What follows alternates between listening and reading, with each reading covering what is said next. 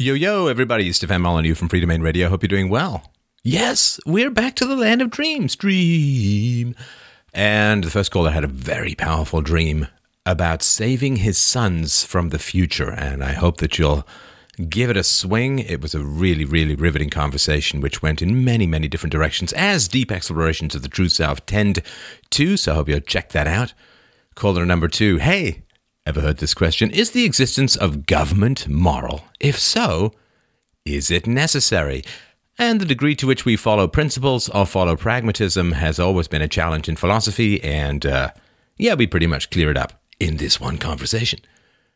Number 3, this may also have happened to you on occasion. Caller says, I'm a big Trump supporter. How come every time I try to have an honest conversation or debate with someone who doesn't like him, usually a liberal, I am met with non-arguments? Hey, maybe I'll see some of those non-arguments too one day. You just never know. So I had a great conversation about all of this. And as usual, thank you so much for everyone who calls in to share their hearts and minds with the world and the future forever. freedomainradio.com/donate to help out the show. We need you more than ever as we continue to grow. FDRURL.com/Amazon. Just bookmark it. Make it your homepage if you do a lot of shopping. That also helps us out, so let's get on with the show. All right, well, first today we have Andrew, who's calling in about a dream he had. And Andrew will read his dream in just a second, but Steph, if you can just explain dream analysis and why we occasionally have those on the show, that might be helpful for some of our new listeners who aren't familiar with it. Well, the other stuff takes a lot of research and facts. So it's not, no. So I'm a big fan of Freud. Some of his theories, the idea that dreams are the royal road to the unconscious, the dreams can help you learn a lot about what's going on deep down in your mind, in the really bottom of the brain, metaphysical, philosophical part that is generally not welcomed by a rather delusion-addicted society around you. So I have certainly found dreams to be very helpful to figure out within my own life. And I would say that the people who've called in and we've talked about dreams, they've got a lot of really, really helpful stuff out of it. It can really tend to blow wide the doors of perception. And so I think that art is a form of dreaming. Stories are a form of dreaming. And a lot of times, even our own history, which is half narrative and half fact, is a form of dreaming as well. So I know it's, for people who are new, we've done a lot of politics and stuff, but the first order of philosophy is know thyself. And dreams are a very powerful way of getting into your own deeper self. So that's why we talk about it, and I hope you'll find it interesting. All right. Andrew, let's hear your dream. Hey, Steph, how you doing? I'm well. How you doing, Eddie? Excellent. Thank you very much for having me on the show. I'm a longtime listener and, more importantly, a longtime donator to the show. So I just wanted to give a shout out to all those listeners out there with deep pockets and short arms that this is not the Bernie Sanders parasite program. So please step up and help support this awesome show. Well, thanks, Andy. And as a donator, I just want to tell you in advance, you're absolutely right about everything you say. And in any conflict between us, you are correct. That's what you buy, is one spineless participant in your conversation. Just kidding. Anyway, so you want to take us through the dream? Sure.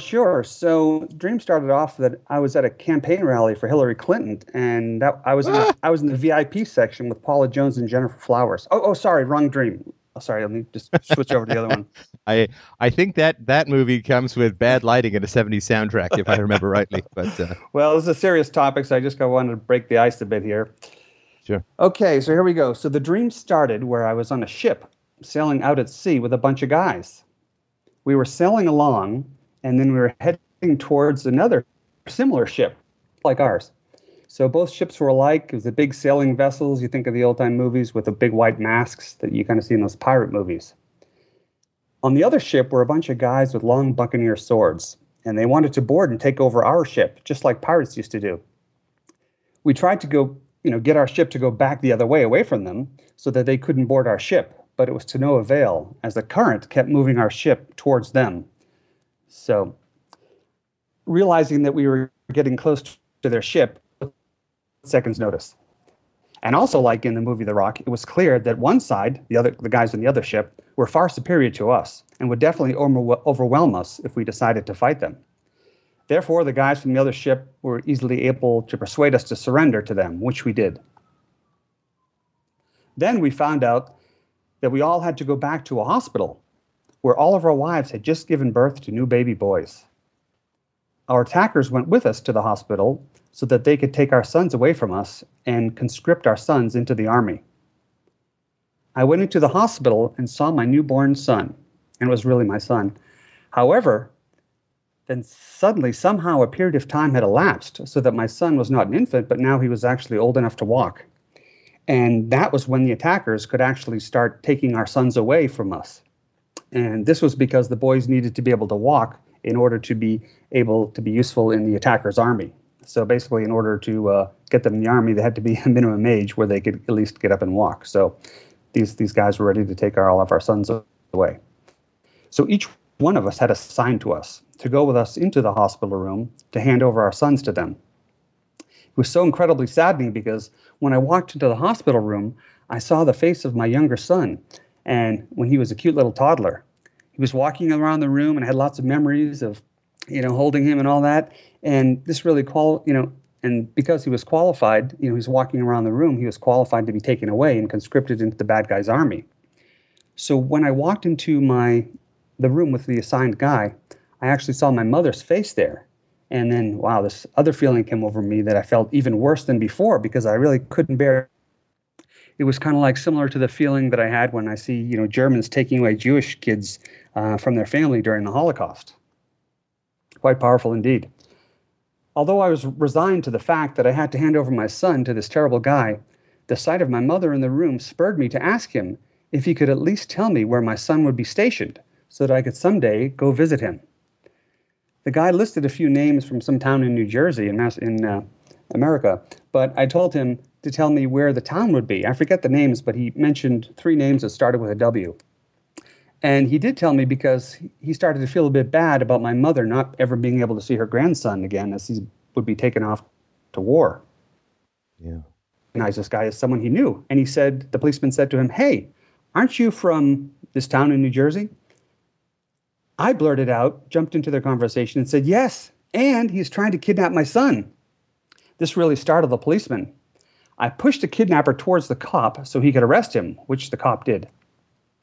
Then I got this huge surge of energy. I ran into the other hospital rooms and started attacking all the bad guys one-on-one. I punched one guy in the face, and he took out a large hook, like a pirate's hook, like if they've got their arm chopped off, they've got some kind of hook on them, and he tried to stab me with it. But I was able to avoid the hook and able to kill him too. I ran to the next room and fought a bad guy that was in there and was able to defeat him and thereby free one of the other sons as well. This continued as I ran from room to room and won every battle to free all of the sons from having to go off to war. Then I woke up, I was mentally and physically exhausted from all of that fighting and that sheer tension. I woke up at 5 a.m. with my heart pounding and adrenaline rushing through my veins. This was such an intense dream that I was not able to get back to sleep. And this dream was doubly impactful because I had a similar, intense dream just the night before. So that's how it ended. I just woke up in this, sweating, my heart pounding. That's a beautiful dream, Andrew. Like a passionate, powerful, and obviously heroic dream. And that's beautiful. It's beautiful. Now, you have actual sons? Yes, I do. And, the reason I called is I wanted you to interpret it. Of course, I've got some of my own feelings, obviously. I have 2 sons, and the younger one had recently become a teenager. And I think, in looking through this and what I'd written to you, that, they're not kids anymore. They're really young adults. And some of my answers, I have to step up my game here is I don't have good answers anymore. We spent a lot of time, my kids had read about Michael Brown and we had talked about it and read some articles and discussed it. And my son went into school and his teacher, liberal government school teacher, spurted out the party line, and my son went right back at her saying, "No, this is not what happened." And he explained it and he had all the details. And so, just kind of got to the point where my younger son was asking me, do laws really matter? We've got illegal immigrants, we've got Lois Lerner and the IRS, we've got Michael Brown. So it's kind of these teenage years are really fun. It's you have answers. You have answers. You just may not want to give them, right? Yeah. Well, I mean, listening to this show, you'll have answers. I did a video a couple of years ago called "Shape the Hell Up World" about how embarrassing it is to introduce the world to your kids. Yeah, that's exactly spot on. I mean, I do have the answers, but it's just maybe it's a better way to say it is that it's so painful to see them. It is.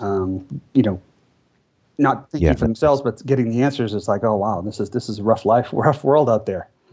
Yeah. Yeah. So I think that's where part of it came from. Yeah. Now, have you been listening at all to any of the male disposability stuff? Or yes. A video I did, how a man's heart is murdered and stuff like that, around the degree to which men are sort of disposable drones that society uses as livestock. Men pay the vast majority of the taxes. Men do the fighting, men do the dangerous work, men do the dirty work, men do the apprehension of criminals and the guarding of criminals and the transporting of radioactive materials and the shoveling of crap in the sewers. And, men are just these like big worker drones that are continually berated and put down so that they never ever think, what the hell's in all this for me, right? Right. Yeah. Yeah. And so that's because I don't know where you are in your sort of listening, because there are so many shows. Yes, there are. But it would be, I assume you've gone through some of that stuff, right? Some of it, yes. But I did take a note, and I will go back. I don't think I heard the one you mentioned. Oh yeah, no, that's just sort of one of the examples as a whole. But so let's run through the dream, and I'll give you some thoughts, and we'll see if it fits with what's going on in your life. Okay. So you're on a ship sailing out at sea with a bunch of guys. We're sailing along. Then we were heading towards another similar ship. Both the ships were alike. Big sailing ships with white masks like you see in pirate movies. Long buccaneer swords. They want to board and take over your ship. They throw the planks across, right? And then they charge across. Exactly. It's in Tintin, the Tintin movie and stuff, right? Okay. Yeah. We try to get our ship to go back the other way, away from them. So then you have to fight, right? We have to fight, right? So, Andy, isn't this sort of like you're at the place as a father where you can't shield your sons from the world anymore? That's correct. Can't shield them from the fight.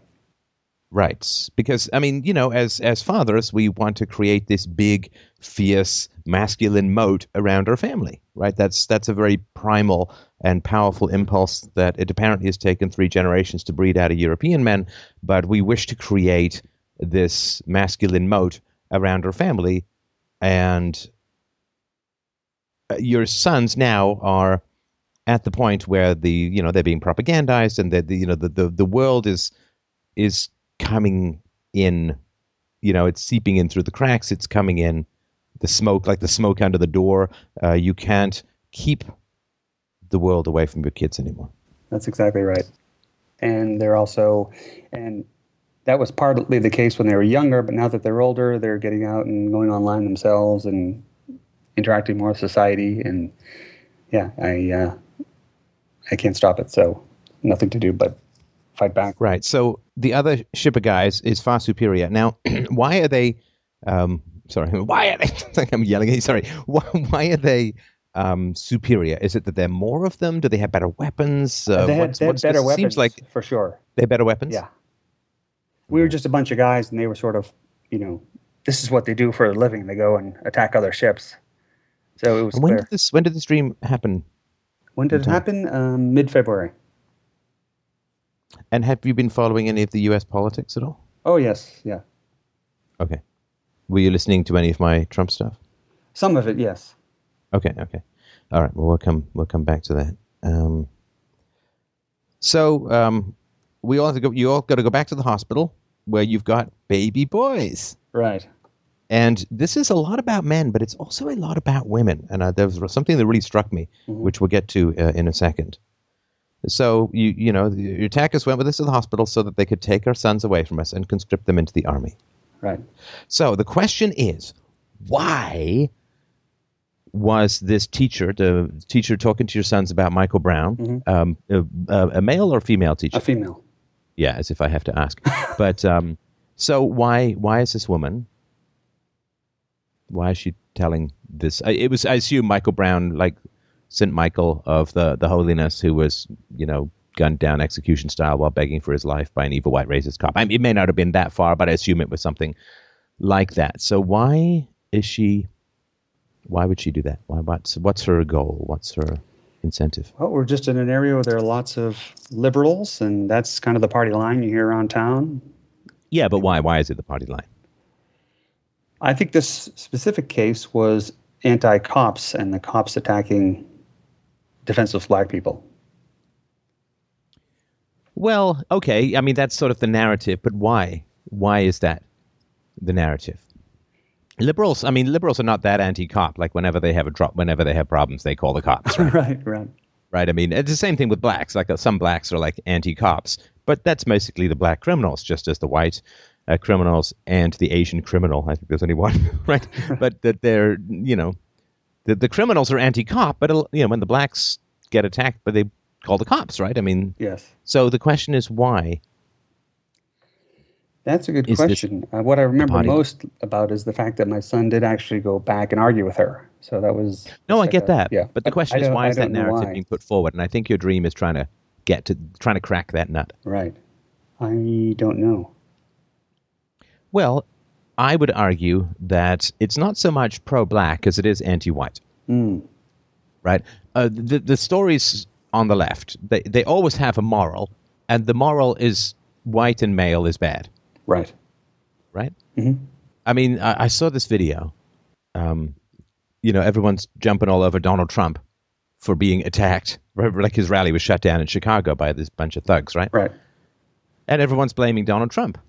And then an interviewer asked Bernie Sanders, well, a lot of your followers were instrumental in shutting these things down. Do you take any responsibility for that?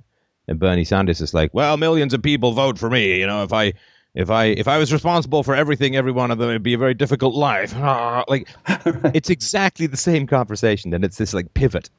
Right. And that is insane, right? Yeah, it is. Now, I'm going to assume your kids are white, right? Yes. Right. Okay. I'm going to guess that you are. Yes, I am. Vitamin D deficient as well. So, okay. Yeah. And there's also the case last week or so when the police chief in Texas, they had a rally for Black Lives Matter at the local middle school, and they had a bunch of signs that were anti-police, one including hands up, don't shoot, and other things like that. And that, this sort of jogged my memory again about this incident. And it really is amazing because the whole, as you know, like the whole story is false. It is. I mean, the whole story is false. It's like, false flag organization. Anyway, so the question is why? And I think the answer is that white males are the tax livestock of the modern world. Right. Before they were like the war livestock of the Western world, and now they're the tax livestock of the Western world. Males, particularly white males, and Asian males as well. I mean, they pay massive amounts of taxes. I mean, I don't know exactly what it is in the U.S., but in the UK, women pay 60% less taxes. And in America, like 70% of the population gets more out of the government than they put in. And these are, minorities are overrepresented in that. And, people are like, well, why are there so many white males at Donald Trump rallies? Well, that's like asking why there are so many cancer patients getting chemotherapy. It's because they're the ones who it applies to, right? I mean, Donald Trump's offering to lower taxes. And so, of course, the taxpayers, the people who pay the most taxes, are the ones who are going to be the most interested in that. It's like, why aren't there a lot of single moms out there marching for Donald Trump? Because single moms are on the receiving end of all the tax money. So anybody who threatens to cut taxes is threatened to cut off their gravy train. So it's got nothing to do with race. It's got everything to do with being on the paying side or on the receiving side of the tax equation. Right. And so when you want to exploit any particular group, you must make them feel like crap. I mean, this is the sort of predatory Catholic Church telling everyone that they're evil for breathing, but they can pay a priest and get forgiveness for a short amount of time, make people feel like crap.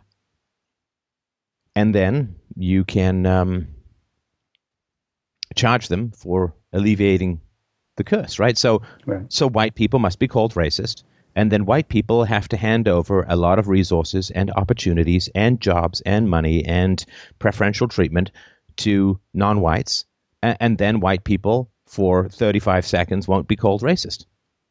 And then when other groups want more out of white males, and it's not just white, I mean, the women yell about the men, and then the men feel bad, and then the men give resources to women, and as a white male, you're just getting nagged into oblivion, right? I mean, and it's just at some point, like, in order to have a healthy society, we're just going to have to say no, which, like, it's so unhealthy for everyone involved. And so I was sort of interested that, did this dream come after the teacher was nagging at the kids about Mike Brown? Yes, it did. Right. Okay. So your kids are being set up to feel really, really bad about being white and being male. And so that then when people come and say, you owe us affirmative action, you owe us more money in taxes, you owe us, well, they'll be primed. They'll be ready, right? And then what'll happen is the leftists will come in and try and scoop up all the money and then hand it out to buy votes so that they don't actually have to reason with anyone for a living. And so your kids are being set up with the original sin of being white and penis-enabled. And as a result, there's piracy, right? This piracy is going to occur for the rest of their lives. And I think your dream is really a fascinating exploration of that, right? Do you have a religious background at all? I was brought up Catholic. My parents were sort of Christmas Catholics, but no, not. So you brought up Catholic, because what's interesting is that it starts at birth. Right. And this is Catholicism too, right? Original sin, you are born sinful. Right. Because it's kind of interesting to me that what's provoking this at the moment is your son's entering into manhood, biological manhood, right? Mm-hmm. And yet in the dream, it's not when they hit puberty, it's when they're born that it's happening, right? Right. That's interesting. So you go to the hospital, you see your newborn son. Now, is this is this a memory to your actual firstborn? No. Or is this some other kid? Oh, it's my son, yes. So I do see my son's face when I go to the hospital. And it is your actual son? Yes. Right, okay. So somehow a period of time had elapsed so that my son was now old enough to walk, and that was when the attackers actually started taking sons away from us. When did your kids... did they go to a daycare around a year of age or anything like that? Yes, they did. Mm-hmm. Oh, okay. So this would be, I would assume this would be in reference to that, right? Yes, interesting. All right. That's because the boys needed to be able to walk in order to be useful in the attackers' army. Huh, interesting. And why did your kids end up in a daycare? Well, my wife worked part-time, so the kids went to daycare 2 to 3 days a week, and my wife worked 2 to 3 days a week. Was she a supermodel? Was she a supermodel? No. Did she lactate gold? No. She was a contractor at a company. Did she cover the costs of daycare and all of that? I just, yes. Working part-time, and we want to be home. Exactly, yeah. It was. It did cover the cost. It was about even. So it didn't lose. What? What the what? Why? Yes. Why? I mean, she was basically not making any money in order to not see her children. Right. So why? Well, had I known then what I do now, things probably... Oh, no. Yeah. Listen, and I know it sounds like I'm being a dick, and maybe I am. But well, she wanted to get out of the house. But my question is, what was the story that your wife was giving you, or that you were giving yourself? Because economically, it makes no sense, right? Right, economically, it made no sense. So she wanted to get out of the house and continue working. She thought it would be too much to stay home 7 days a week. What do you mean too much? I don't understand. Too much stress. Too much stress? Right, just staying... Were your sons kind of very stressed? Cooped up at home. So she wanted to get out of the house and work 1 or 2 days a week. That was the reasoning. Does she not have any family or friends around? Or, I mean, this cooped up thing, you just get your kids and go to the park, right? I mean... Right. Oh. No, didn't really have any family around at that time where we were living. And did you have friends or anyone else who had kids? Was there anyone else in the neighborhood? Because this is one of the problems that's happened, right? I mean, I don't want to sound like I'm throwing either you or your wife under the bus here, because it's a drag, because in the past, I think about, Phyllis Schlafly when she was having her 6 kids or whatever, right? I mean, everybody on the street, all the women were home, and everyone came from the same cultural background, so everybody knew each other's values and could all discipline each other's kids if necessary, or at least give them feedback or whatever. Right. And so it was kind of fun, right? I mean, everybody, because it's a lot easier to raise kids when there are lots of other kids around. Exactly. Yeah, they weren't. Right. So you go, oh, let's go over to so and so's. We'll have coffee and cake, and the kids will play with each other, and we can get caught up. But that's all gone now. I mean, now you've got, they call bedroom communities, right? Where everybody is gone during the day. The women are all off at work. And so if you're the one person home on your street, you got nothing and no one, right? That's exactly how it was. And kids in our neighborhood were all 10, 15 years older. So there weren't any kids toddler age when we were there. Right. And this happens even in the summer, right? Because, of course, in the summer, a lot of the moms are still working. I mean, there are a couple of the golden goddesses of public schools or government schools who have, they have the summers off, right? I mean, it's tough. The whole community thing has been broken. And now, what's that? I mean, it's great for the government, right? And this is why I think, this happens when the kids are at this sort of, it's great for the government, because your wife is off paying taxes, and you have to hire people to take care of your sons, and those people are usually hired by the government or licensed by the government. They themselves are paying taxes to the government. The government gets the property taxes from whatever building the daycare is housed in. This goes on and on, right? I mean, it's really great for the government, for your wife to hand over the kids to daycare operators. It's just probably not super great for your kids. How did they adjust to that? Yeah, it was tough. I mean, this reminds me of the Charles Murray book, Coming Apart, where you mentioned, the neighborhoods are not mingling, the communities are further apart, and we didn't go to church. We didn't take the kids to church, so that avenue was not open. So it was the social life was either we were able to go over some cousins a few towns away, or to daycare for the kids. And that's why you've got this weird thing called a play date. It's freaky. I mean, I don't know where you grew up. I would think we're not that dissimilar in ages, but when I grew up, the concept of a play date was unbelievable. Nobody would have any clue what you were talking about, because basically you went out and played with kids. Exactly. You just ran around the neighborhood, and whoever was there, you played. I did this from the age of 6 or 7 onwards. Just go roaming the neighborhood, and go do your thing when the streetlights come off. Or my mom had a bell. She'd ring come back home, sheep. And my mom had a bell. She'd ring out the window when dinner was ready, and we would go home. And this idea that there was some sort of formal arrangement where you go over and make awkward conversation with other parents while your kids get to play once every 3 weeks if you're lucky. I mean, it was not any part of my childhood. You just would, and there were so many kids around, and there were kids, when I grew up, there were kids of different races around, but they all had the same culture. Mm-hmm. And at least when I was growing up, nobody was sort of new off the boat. Actually, that happened just as I was leaving England. There was a big influx of people from Pakistan, because I think that they were just closing down the window for being able to emigrate too. So yeah, I grew up with the Indian kids and the black kids and Chinese kids and all that, but they were all British kids, and so we all the race didn't matter because we all had the same culture, and that of course is not really so much the case anymore.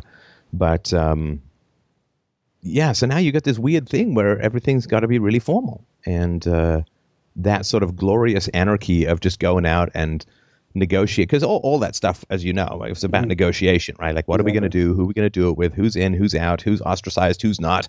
And I think this gave me a lot of the grounding for believing in sort of spontaneous self-organizing societies, because that's how I grew up. Yeah, your feedback, you mentioned you only have one child, but I have two, and you did mention, if you did on a previous show that if you did have two kids, you'd sit down and have them work it out, and that's been very helpful to me. And we sit down at the kitchen table and we talk through everything, and they have to come to some kind of agreement, and that's definitely the way to do it. Yeah. Okay. So I think so far, right? You got a newborn son, and then, boom, because this is about the enemies, right? Right. This is about the enemies, and so when your babies were home with your wife, then I think this is why you skip over that first year. I see. Right, because there were no enemies there. Right. Then you put them in daycare, which is for the attacker's army. Right. And let's see here. So each one of us had a single attacker assigned to go with us into the hospital room to hand over our son to them. So incredibly saddening. I saw the face of my youngest son. He was walking around the room, qualified to be taken away, conscripted into the bad guy's army. I think that's daycare. When I walked with my assigned guy into the room, I saw my mother there. Now, this is really fascinating to me, Andrew. It's the degree to which your sorrow is much less important than your mother's potential sorrow. Right. Yeah, and there's also no mention of my wife. Yeah. I mean, she's vanished for a couple of scenes in here, right? Yeah. So that's fascinating. And this is the degree to which men are biologically hardwired to self-sacrifice for female interests. Right? This is how I mean, the whole patriarchy thing is complete nonsense. I mean, right. All that men do is put on mating displays in an attempt to get women to sleep with them. I mean, we're pussy beggars, as the phrase goes, right? I mean, it's like, please throw me a kiss, I mean, and so we focus on women's needs. And again, to me, there's nothing wrong with this, as long as there's no giant matriarchy-serving state to take even more power and give it to women. Women have so much power when they're young, right? When they're at the sort of peak of their sexual market value and so on. The women have so much power. You combine them with the state, that, it's brutal, right? It is. You're overwhelmed. And the only thing that limits this sort of insane power that young women have, the only thing that limits that is the recognition that if they really throw in with the wrong guy, then the rest of their lives could be a real mess. But now that the government scoops in and takes care of them, then they have no limits on their power. And some women deal with this well, and a lot of them don't. Just like all power, very few people can handle even a medium amount of power without becoming corrupted. And so what's fascinating to me is that when you imagine how sad your mother will be to not see her grandchildren, that's when it really hits you. Yes. I couldn't bear to think of my mother seeing her grandson taken away with her. It's your son. Right. But your mother, oh, how, you know what I mean? Like, yeah. Wow, that's an incredible thing. Good point. Yeah, I obviously was... They're your son. Oh, but my mother... And you should listen to How a Man's Heart is Murdered, because I talk about the genesis of this and the degree to which, when you were a kid, did your mother show a lot of interest in your feelings? And did she show a lot of desire or significant desire to assuage any potential suffering? Did she... How did that go for you as a No, kid? not exactly. I think you described it well when you said, the two main problems with kids are they're inconvenient or they're honest. And I think, my parents were the old school where, you can be seen but not heard type. So you're basically had to suck it up. Like if my mom couldn't see the TV, if I was in the way, she'd say, "You're a pain. You're just not a window pane." It's, can't see. Anyway. Yeah, my mother would say, "Door. You're a better door than a window." Right. So you're. This is how women often will control men. It's the old "you're hanging by a thread." Right. It's the old thing. Bill Cosby used to joke about back when Bill Cosby's jokes weren't sinister. You can be replaced. I can make another one of you. You're position is tenuous. You're hanging by a thread. You can be abandoned or, and again, I know it's kind of made as a joke and obviously wasn't that serious, but, as kids, you don't usually want to take a whole lot of risk about that stuff. Exactly. Okay, so you focus on your mother's needs, and even though it's your children that are being taken away, it really hits you emotionally when you're thinking about your mom. I just think that's a very, very telling moment. I remember when I first read this, when Mike first sent it in, I was like, okay, spend a moment or two on that. Okay, so as you say, although I was resigned to the fact that I had to hand over my son to this terrible guy. Oh, sorry. And this, this is interesting because if you had known then what you know now, I imagine, Andrew, that you would have pushed back a lot against your wife's desire to go to work, right? Yes, and I would have read more about the early childhood parenting, because I thought we were actually doing the right thing by socializing the kids in daycare sooner. So I really thought I was doing a good thing, just like you mentioned. A lot of people think that hitting their kids is a good thing. Right. Because the speech basically to me is, okay, well, we'll find a way for you to have more of a community, but we didn't get married to have affairs, and we didn't become parents for other people to raise our kids. Right. And but what's interesting is that I would imagine, I'm trying not to categorize you, but tell me if this, I'm just based on the dream, tell me if this makes sense. Is that, well, it's what your wife wants, so your job is to provide it. Well, I would say, yeah. Again, I thought we were doing. It was the right way to go. I mean, being brought up, it was kind of flying solo. The parents were really hands off, and we kind of had to find our way ourselves. So, I had read a couple of books on raising kids, but I didn't. None of them included daycare or wife working or any of that stuff. It was more like how to raise your kid to be a better man and things like that. So. Would you say that in your relationship with your wife, though, that do you have this sort of feeling? A lot of men do, and you may be an exception to this, but do you have a feeling like, well, if that's what my wife wants, then it's kind of my job to figure out how to provide it to her? Yeah, it's kind of give and take, right? So it was more working on the relationship between me and my wife as opposed to what's best for the kids. That's not really an answer to what I said. Sorry, can you repeat it? No problem. So, with your relationship with your wife, do you feel, as a lot of men do, but some men don't, of course, do you feel like, oh, well, my wife really wants this, and therefore my job is not to question it, really, not to oppose it, not to criticize it, but if my wife really, really wants something, it's my job to find out how to provide it to her. Yes. Like your wife really wanted to go back to work. She was, stressed at being at home. And so your job was to facilitate that because I think the dream is saying that you're motivated more by what women need than what you experience. Right. That was certainly the case in her going back to work and kids going to daycare, yes. Right. Even though I would imagine that your sons resisted that transition probably quite vocally. Yes, they did. Right. All right. So this is an important thing. It's not your wife's fault. It's not your fault. It's just, it's like me being proud for my command of English. It's like, well, that's just what I grew up with, right? Right. Men are raised to serve everyone but themselves. And naturally, like the most selfless people in the world, all they're called is selfish.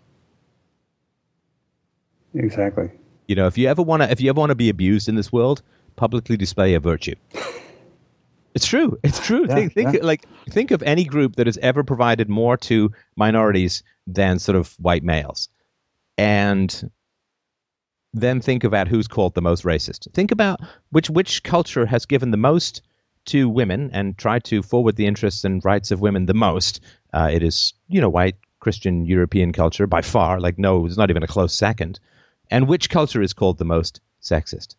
Western European. Which culture has the least rape? Which one is called the rape culture? Which, it's if you ever want to be abused in this world, put out a public virtue and just wait for everyone to call you the exact opposite of what it is that you're doing. This is why people don't want to be good, because being good is putting a big giant marker on your head saying, here's what I care about, here's where it hurts, and here's where the bullet can separate the bone. No good deed goes unpunished, right? I think no good deed goes unpunished. Think back to the 60s where they had the white flight. There's an expression in America where they say the blacks follow the Jews. So the blacks always moved into the areas where the Jewish people were living. And, the Jewish charities gave a lot to help black people. And then, when things got tough for the black people, they burned down all the temples and they were rolling the Torahs out in the middle of the streets and that. So thanks a lot for nothing. Oh, don't even get me started on Detroit. Bill Whittle actually just put out a video about Detroit that's it's heartbreaking. He's got pictures of the library in Detroit from like the 1950s. Mm-hmm. It's beautiful. And then he had pictures of the library in Detroit before it was finally torn down. All of the copper wire had been pulled out, all the lead, all the plumbing, all the fixtures, everything had been ripped out. But there was only one group of objects that had never been stolen. What was that? That was the books.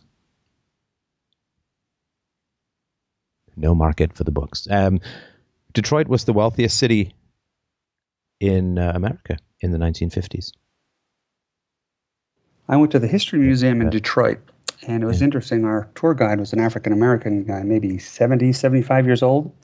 Yeah. Very knowledgeable guy. Told us all sorts of interesting things about the history of Detroit. And then he talked about, the black people who had left America and went over the border right there. It's right over the bridge to Canada. And he said, we try to get these groups going where, the blacks in Detroit would go and partner up with the blacks who had moved to Canada and have these, social gatherings. He said they wanted nothing to do with us. He said it was quite shocking that he would tell this to a group of white people. But he said, yes, the black people, it's like you talk about Mexicans leaving Mexico, coming to the U.S. They got out of the U.S. They didn't want anything to do with black culture. They wanted to go to Canada, even though we can see there, right over the border.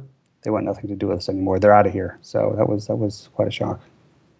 Oh, I mean, this is the gruesome, repetitive spectacle. And, when people understand race and IQ, it becomes much more comprehensible. But there's a thriving white community, and then black people move in, and crime goes up, and disruptions goes up. And then in Detroit, of course, as there was in a bunch of other cities, there's a bunch of riots. And then the white people move out, and then the smart black people move out, and then who's left? Like, what is the average IQ of people left in Detroit now? 70, 75? Come on. And then what happens is the white people all move away, and the blacks take over the city. And then what happens? Well, the city fails. And then the black people say, where are the white people at now? Let's go there. And now, there's all these rules in America now where you have to start integrating minorities into white communities. It's illegal to not. And it's it's so ridiculous. It's like the white people have moved away. Now you don't have to deal with all that racism.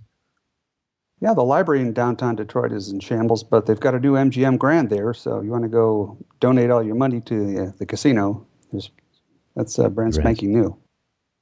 But again, right, you just go right over the border to Windsor, Canada, and it's night and day.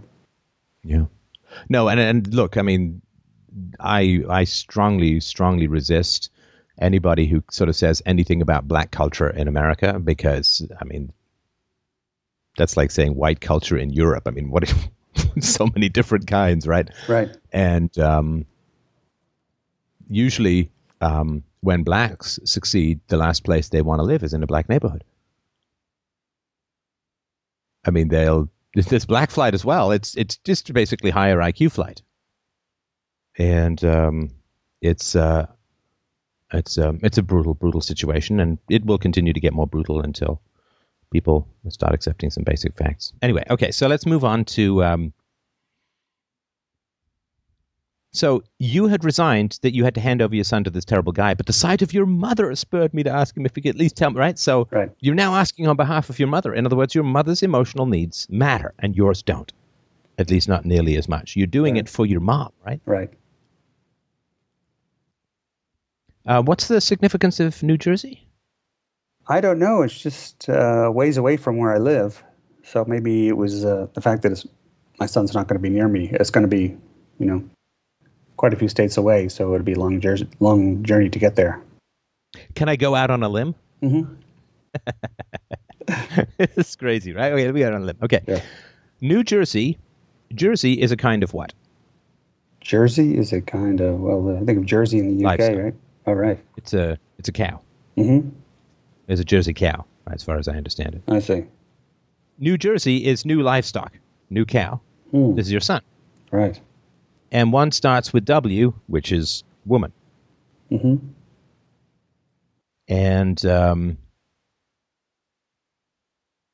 that's a possibility. That's a reach. Seems a bit of a reach, yeah. I'm just because I shoot something over a house doesn't mean I can't hit a target. But Right. that's a possibility. He told me because he felt a bit bad about my mother not being able to ever see her grandson again. So here, this guy only cares about your mother's emotional needs. Right. So he's like me, even though he's taking your son away. Right. And he's like, well, but I feel bad about your mom not being able to see her grandson. Like, men have even this bad guy is serving women. Right? Yes. It's like you often mention about World War I. Maybe if, we didn't have to serve the women, then maybe we wouldn't have, the two ships wouldn't have been fighting. You've been following the U.S. politics. Do you have any feelings about Chris Christie? Chris Christie. You said you had the dream in February, and Chris Christie endorsed Trump February 27th. I'm just wondering if you have any. No. And that's New Jersey, right? Right, he's from New Jersey. Yeah, I don't think too much about Chris Christie. He was kind of one of 15 or 16 or however many people that were there at the original debates from the Republican side. Oh, okay. So you don't have any strong thoughts or feelings Right. about him. Okay. So maybe New Jersey could be new livestock, new cow, right? I've used the livestock metaphor. I've used a lot, like my biggest video, The Story of Your Enslavement. I talk about tax livestock, and I've talked about that a lot. So you've got a new son who's going to be used by bad people, and New Jersey, I don't know, just could be an interesting way of talking about the livestock. Okay. As the guy and I were walking out of the hospital, a policeman standing guard at the exit. Policeman recognized the guy, say, "Hey, aren't you from Womansville?" Whatever it's going to be. Chick down. And yes, and he's trying to kidnap my son. So that's interesting. So this is interesting. And because you kind of have an alliance with this guy now, right? Oh, he's being a little nice to you. He's going to tell you where they're going to put your son. And you're walking out together and so on, right? Right. So you kind of have an alliance, right? Mm-hmm. Mm-hmm. And then there's a policeman who's actually on your side, right? Right. Who's that? Did he have a slightly British accent? Well, he did not have, I don't recall his accent. Was he chiseled, cut, ravishingly good looking, slightly thinning on top? No, I'm kidding. Aren't you from this town in New Jersey? Now, when the policeman said, "Aren't you from this town?" Was he like, "Hey, aren't you from?" Or it's like, "Hey, aren't you from?" Like, how was his? It was, "Hey, I've seen you around town." It was more, "Hey, I know you. How you doing?" type thing. Right. I think I know you. Yes, and he's trying to kidnap my son. This startled the policeman. I pushed the kidnapper towards the cop so he could arrest him, which he did. Right. So the policeman was, "Hey, how you doing?" All of a sudden, whoa, this guy's doing something bad. So it kind of like flipped a switch in the policeman's face. And, maybe there's another male ally you have out there. I'm going to put myself in the cop's shoes, which I don't often do because, they're statist and uncomfortable. But that's one possibility, that someone is now on your side. Right, right. Is willing to listen to you. Mm-hmm. And, okay, so then you ran into the other hospital rooms and attacked the bad guys one-on-one. I punched one guy in the face, and he took out a large hook to stab me with it, but I was able to avoid the hook and then kill him. Right. Has there been, you mentioned the one thing with regards to the woman teacher and Mike Brown. Yes. Is there anything that, any other sort of fights that you've had with regards to your kids? I don't know. How long have you been listening to this show for? About 2 years. About 2 years. And what has it done to your relationships, out of curiosity? It's been helpful. The honesty part. I did take some philosophy courses back in college. I am roughly about your age. And, I got really into libertarianism back in the day, but it really never got anywhere. So your stress really on practical philosophy, that's made a big difference. Just discussions with my kids as well as family members and friends. It's certainly made a positive impact on all of your relationships. It's been universally positive. I mean, don't get me wrong, I think that's great. I'm just surprised. Well, it depends how you define positive. There are people who I'm able to weed out. That's also been spend a lot less time or no time with people I used to. I don't bother with them anymore. And how many have your relationships has that occurred with? It's three of them that were quote unquote close before. So that's. And your mother? And my mother. How much time do we have on the show? Hey man, you're a donor. I can go till dawn. Well, my mother's still around. My father passed away a number of years ago. So my mother actually, this is a really positive thing, although it was quite, like you mentioned, philosophy is, everyday philosophy, it's really hard once you realize, you take the red pill, the blue pill. But my mother she's now has an Alzheimer's, so she's can't handle herself anymore, and the kids have to take care of her. But before she had... The kids, oh, you mean like you and your siblings? My siblings, right. Yeah. I'm sorry to hear that. Yeah. So she had written a will and had it all sorted out and designated two of my older siblings to take care of her. And long story short, they didn't. So this led to lots of fights and threats of police and lawyers, et cetera, till finally... Oh, because of her property and people wanted it?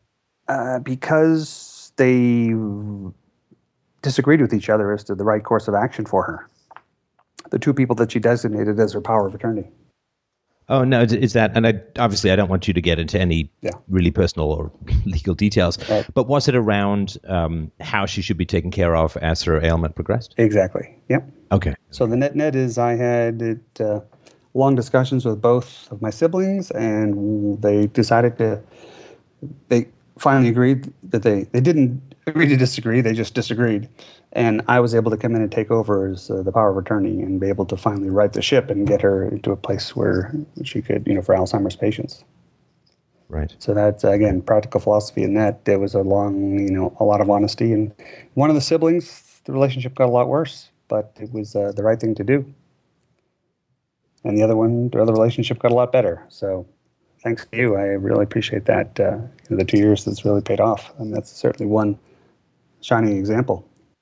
I'm thrilled. Yeah. Donate to a philosophy show and save $1 billion on legal fees. That's not bad. Okay. Good. Well, I'm glad to hear that. So I'm trying to figure out the guy with the hook. I wonder if that could be a sibling.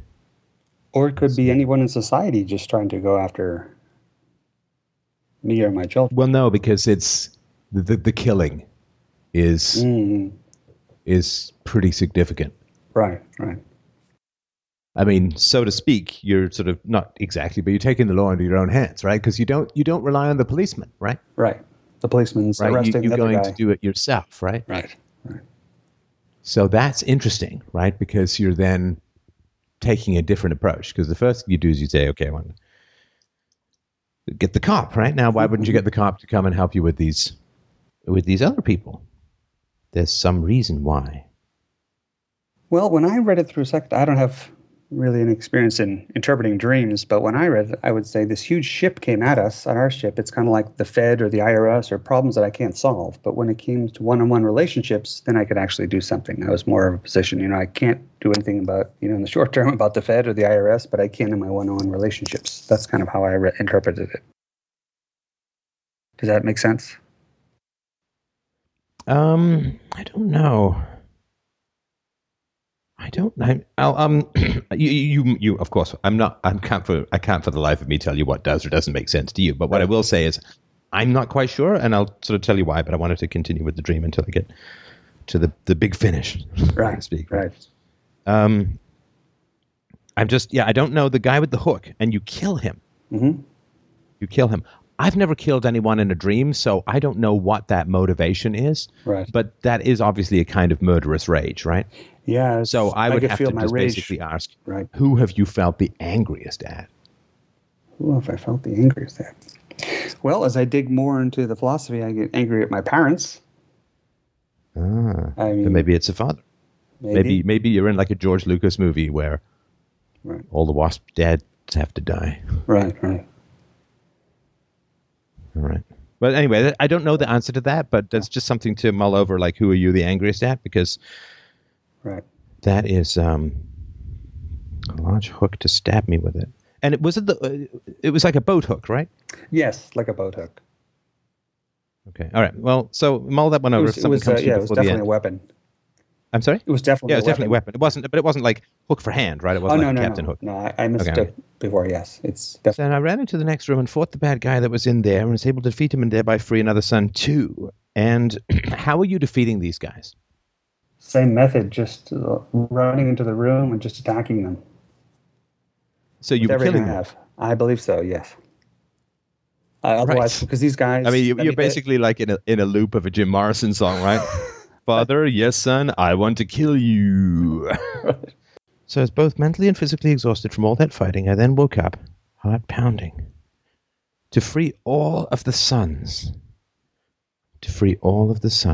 Have you been listening to any of my stuff or other people's comments about this European situation, this migrants and the... Oh, yes. Germany and the craziness over there, yes, I've listened to a couple of those. And I've European colleagues as well. Do they talk about it at all? They're not as open. They don't like to really talk about that. I don't know. There's the power of this word racist. I mean, it literally is like people will let's let 2,500 years of civilization die because of a 2-syllable word. Anyway, okay. I don't want to get off on my own thing about this. Yeah. Okay. So you are saving the sons. Right. You are saving the sons. Do you have relationships with other dads around? Yeah, my siblings, kids in the town. Yes, for sure. And how is everything going with regards to that? And the stuff that you've learned and so on. Well, some of the things are very disturbing, like kids playing football, young kids. Kids in the town getting concussions, fifth graders or, kids 12, 11 years old. That's very disturbing. I mean, we live in a nice town, so we don't have the abuse that kids my age, in school or by their parents, isn't as much of a corporal punishment as there was when I was there. But yeah, there's some of that in sports. And so you're spreading some good, I guess, values with the other dads, right? Right. Okay, then there really is only one last thing to talk about. Mm-hmm. Because what's tricky about dreams, Andrew, is not, in my opinion, what's there. Mm-hmm. It's what's not there. And you've already, mentioned this, right? Right. Which is, who's missing from the dream? My wife. Your wife is missing from the dream. Where is your wife with regards to your philosophical journey? What's her thoughts, perspective on it? Yeah, we've had a lot of good conversations, and some painful, but certainly all revealing, all, making progress. Again, I wish I had listened to your show 20 years ago instead of the libertarians that I spent so much time on that wasn't really practical. But yeah, she's definitely open to discussing, but it's a long slog for sure. I mean, again, I think that the hardest thing is that the kids are now teenagers. It's like, okay, wow, how much could I make up for this lost time where I sort of didn't parent as well as I could have? Ignorance is no excuse, but I'm just trying to make up time, I guess. Right. Now, how are you going to work to prevent your sons from becoming slaves to women? To put it, perhaps in an overdramatic, although not totally overdramatic, way, right? Because your kids are going into puberty. Now, I will admit it's been a little while since puberty happened for me. Yeah. But I do remember having thoughts before puberty happened that didn't involve girls. And then what happens is puberty hits, and it's like, bam! All women, all the time, all girls. Like, that's what, right? Especially, your kids are going to be more K-selected than my childhood was. So it won't be as bad or as good or whatever you want to call it. It won't be as intense for them. Right. But they are certainly, I believe, they're going to be viewed as disposable utility bots by society as a whole and by women as a whole. Right. Right? So my question is, society and civilization won't survive if men self-erase. Yeah. Like no relationship can survive and flourish if one person abandons their preferences, abandons their self-interest, right? Right. You know, I mean, if your mom, like if your wife had said to you, Andrew, I hate being with you, but I did make a vow, so I guess I'll stick around. Be like, oh God, please don't do me any favors, right? Right. You want the person to be with you for selfish, pleasurable reasons. Mm-hmm. And, men made the world safe, and then everyone forgot that the world was dangerous, which makes the world extra dangerous. Mm-hmm. And that's basically been the history of the post-Second World War period. Men made the world safe. Hey, look, we have nuclear weapons and mutually assured destruction, so there won't be any more wars, really, at least not in Europe. And so a generation later, people forget that the world is dangerous. And then you get relativism, subjectivism, cultural relativism. All cultures are the same. It's like, yeah, but that's because you've been surrounded by cultures that aren't toxic and hostile to your very existence. So let's let all the North Africans in. Anyway, so... Well, I think the fact that he pushed back on his teacher regarding the Michael Brown lies, that made me very happy, and I think that's a very good first step. Not only that, but the fact that we discussed it and talked through these issues before the subject came up in school was certainly, very, very positive. Right. So more of the same, just more discussions. I mean, I spend a lot of time as much as I can with the kids. What do you think is going to happen to them? What pushback is going to happen to them, do you think? Because listen, look, I mean, I have underestimated this once or twice in my life, so I will be honest about what I sometimes get and what I sometimes don't get. But I have underestimated this. Society coalesces around particular principles, and a male disposability is one of the society's always kind of had it. But in the past, male disposability was counterbalanced by respect for masculinity. Right. Right. So, men pay a lot of taxes, and so only men voted. And men have to go to war, so men have more say in politics because they go to war, right? And please understand, I'm not a fan of voting, and this is just... In the past, and this is a comment that somebody left on my video about the European crisis that just really, I've mentioned this before, but there was this woman who was saying, men, you got to step up and go and protect their women. You got to step up and protect their women. And this guy was saying, okay, what special benefits do men get for taking on that risk in society? It's a great question. Now, that used to be the case that, men got to go to war. Men do all the dirty jobs. There's an old saying I think I got from Karen Strawn, which is that men invented labor-saving devices for women before they invented life-saving devices for men. In other words, the fridge and the washing machine and the vacuum cleaner were all invented before scrubbers that kept black lung dust particles out of male coal miners' bodies. Right.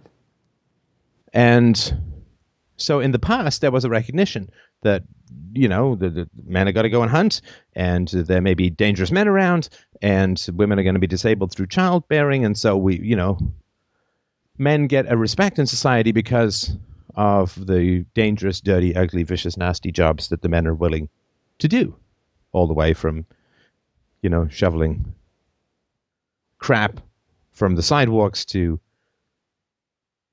going down to mines and, all the dangerous work that men have always done. So there was some respect. And women got their respect as well as, great bringers of life and, homemakers and all that. And so there was sort of a mutual respect for these sort of separated spheres. And what's happened, of course, is that men now are being used as disposable drones. Just look at the family courts and just put in tax imbalances. So men are being used as just disposable drones, and they're not being paid for it with respect. Right. And so, yeah, you're all going to have to go to war, but at least when you come home, I'll bring you a martini and your slippers. This is very oversimplified and not very nuanced, but I think you get the general idea that male disposability used to be paid for by respect for men. And now there's still all this male disposability. There's just no respect.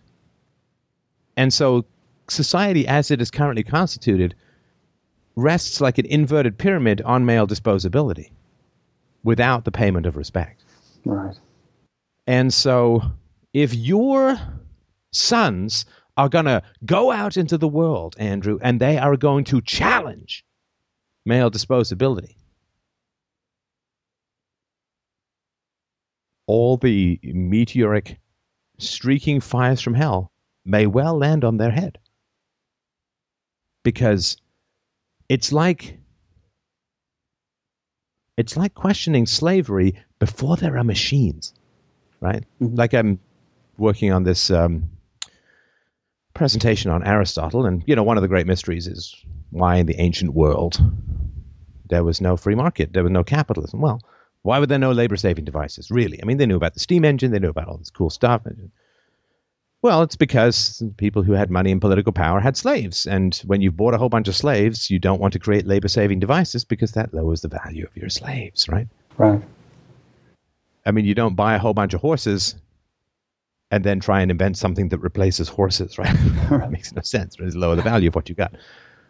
And so slavery could end when, for a variety of reasons that aren't really important to go into now, slavery could end when labor-saving devices could be invented and promulgated through the free market. And so it's one thing to talk about ending slavery in the 19th century when the conditions were all ripe and it was actually advantageous to the ruling classes to end slavery at that time. Because you got more money out of free people plus machines, or relatively free people plus machines, than you did out of slaves. But talking about ending slavery in the ancient world you'd have an exciting time. And so the level of aggression that's in your dream, I think is interesting relative to my son had a debate about Michael Brown. Right. What happens to, and this is, I'm going to give you this question, it's not just rhetorical, I'm going to answer it myself. Mm-hmm. What happens to current society if men no longer accept being disposable without the payment of respect? Things will change for sure. I think that's why you see a lot. That's why you see a lot of support for Donald Trump. He doesn't apologize for being male or successful or white. Or I can see there's a huge base of people out there who, if you think 60 million people voted for Mitt Romney and they didn't get what they wanted. In the popular vote, you look. Same with Al Gore, right? He won more of the popular vote. So there's always this huge percentage of the population out there in the U.S. who don't get what they want. It's a win-lose situation. So specifically for my boys, it's going to be a hard road ahead. But I think part of the anger is that it's I can't make it easier for them. I just got to help them work through it. Well, let's just say that let's say taxes get cut significantly. Mm-hmm. Right? So there's more money in the pockets of men and less money to hand out to others, what happens? Well, those people who were getting the goodies are now going to be up in arms that they don't get the goodies anymore, and they're going to be angry. They're going to push back and maybe riot or some type of violence. Oh, they'll riot for sure. Right. And the riots will be brutal. The riots will be brutal. I mean, this is why does the welfare state continue to exist? The reason why the welfare state continues, everybody knows that it doesn't work. Everybody knows that it's a disaster. But the reason the welfare state continues to exist is that nobody has a stomach to put down the riots that will happen if it's interrupted or even reduced. I mean, they're just paying off a bunch of people who will riot if they don't, right? It's just it's a shakedown. Right. It's nothing to do with charity or helping business. That's all, right? It's all nonsense. Nothing to do with that. Right. And if men go galt, which I think they are doing, I think they really, really are doing that. And if men decide to go galt, and we get a lot of messages from guys who are like, I'm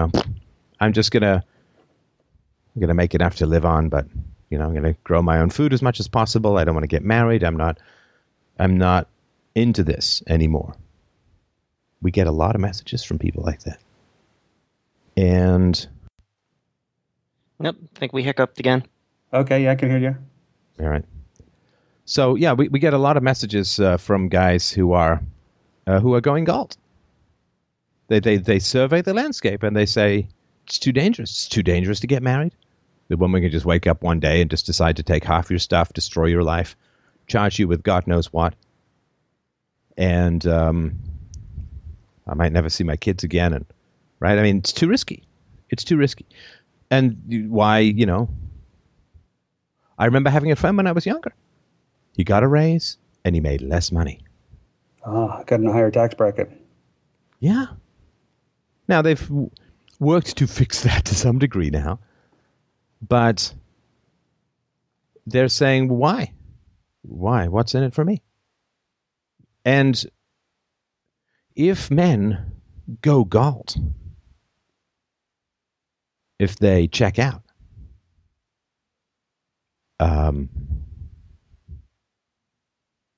society cannot sustain itself in its current godforsaken incarnation. Like there's a whole bunch of leftists who they're threatening protests all this spring. Thousands of them are going to go out and disrupt all of the, I assume, Donald Trump rallies. I'm sure that's right. And they're talking about, we don't want, there's too much money in politics. It's like, okay, then shouldn't you be a fan of Donald Trump who's not taking money from anyone? No, right. And they're going to go out and they're going to protest, and they're planning it and they're organizing it. It's going to be the summer of protests. And it's like, I'm so happy that you all aren't finding that this plan interferes with your gainful employment.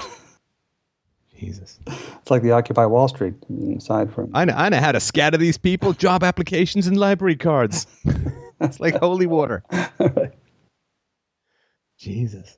Because, the people who are, people who work for a living, they don't really have the time to do all this stuff.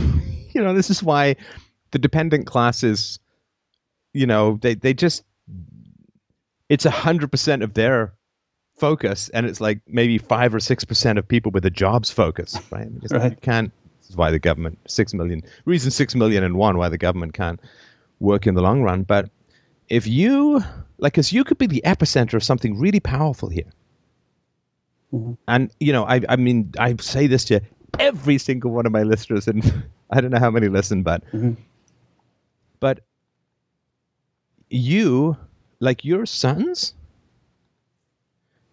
by pushing back on this teacher's propaganda, people will remember that. Yes, they will. And once one person pushes back, then other people will stand up and do the same. Freedom is the freedom to say that 2 and 2 make 4. If that is granted, all else follows. right? Right. It does not take much to wake up the world. All you need to see is one person pushing back. And seeing that the teacher was very self-confidently putting forward lies, and that a child pushed back and got the teacher to back down, speaks volumes. Like that has such a ripple effect on anybody with half a brain in that class. Right. That, they're going to start looking things up.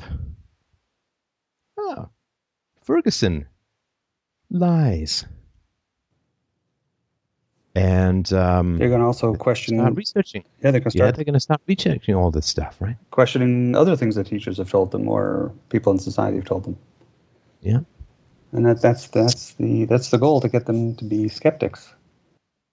And what's going to happen to them as a result? People do not. Everybody forgets the blowback, right? Right. I mean, and what they're doing is heroic and brave and courageous, and I salute them and I salute you. But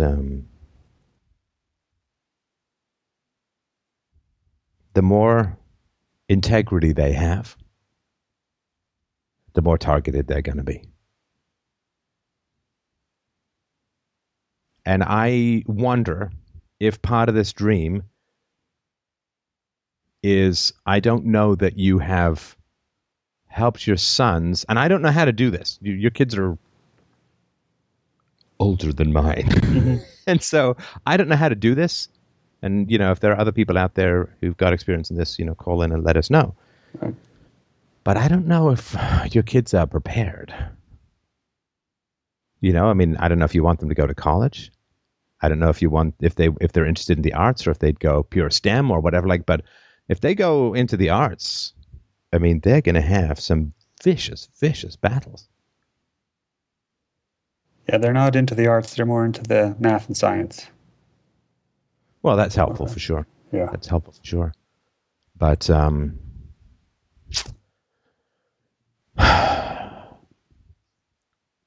do they know that when you push back against a very profitable narrative for very ugly people, that there's a price? Well, they were much into the Harry Potter and those type films a few years ago, and now we're starting to watch more adult-themed, like, In the Name of the Father, about the Guildford Four in England, and more real-life stuff like that. So they're beginning to expose them to more adult-like themes where they understand that society's going to push back. I don't think they really understand yet that it's going to happen to them, but we'll get there. Okay. And I don't have a very strong sense, Andrew, of the degree to which it may have negatively affected you. I'm trying to map that, but I feel like you go into these fog bags when I ask you about it. So what specifically is the question? That's a good question. Let me think. Let me think about a good way to put it. Do you think, because they're starting a lot earlier than you got your life well underway before taking the red pill, right? Right. Now they're red pilling not just themselves, but others in their early teens. Right. Right? Do you think that you are equipped or consciously aware of the fact that not only are they pushing back in a more politically correct environment than you and I grew up in?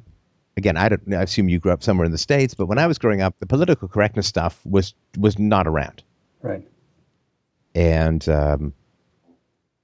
it was just starting up when I was in university. Same here. And it was, sorry? Same here when I was in university. Right. So the Marxist-inspired social justice warriors have, slid into their seats of power like, Jabba the Hutt in a giant toilet, and they're squatting there, and they hold the cards now in higher education. Right. the moment that the higher education started taking a lot of money from the state, and that's directly through sort of loans and grants and all that, but also indirectly by the government paying for a lot of people to go to college.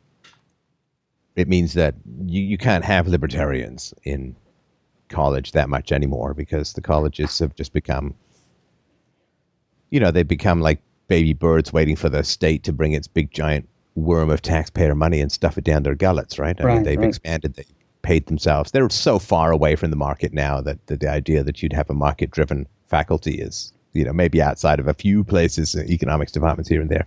Right. But so I guess the answer to your question. So what I'm saying, they're red-pilled way earlier than you are, right. and they're in a much more hostile environment than we were. Right. So am I equipped to help them deal with that? I would say not yet, but I'm working on it. I think it's going to take some practice. I don't see any other way. And they can just be... Well, no, I'm not saying there is another way. I just think that you might want to mull over what your life would have been like if you got red-pilled at the age of your kids. I see. Okay.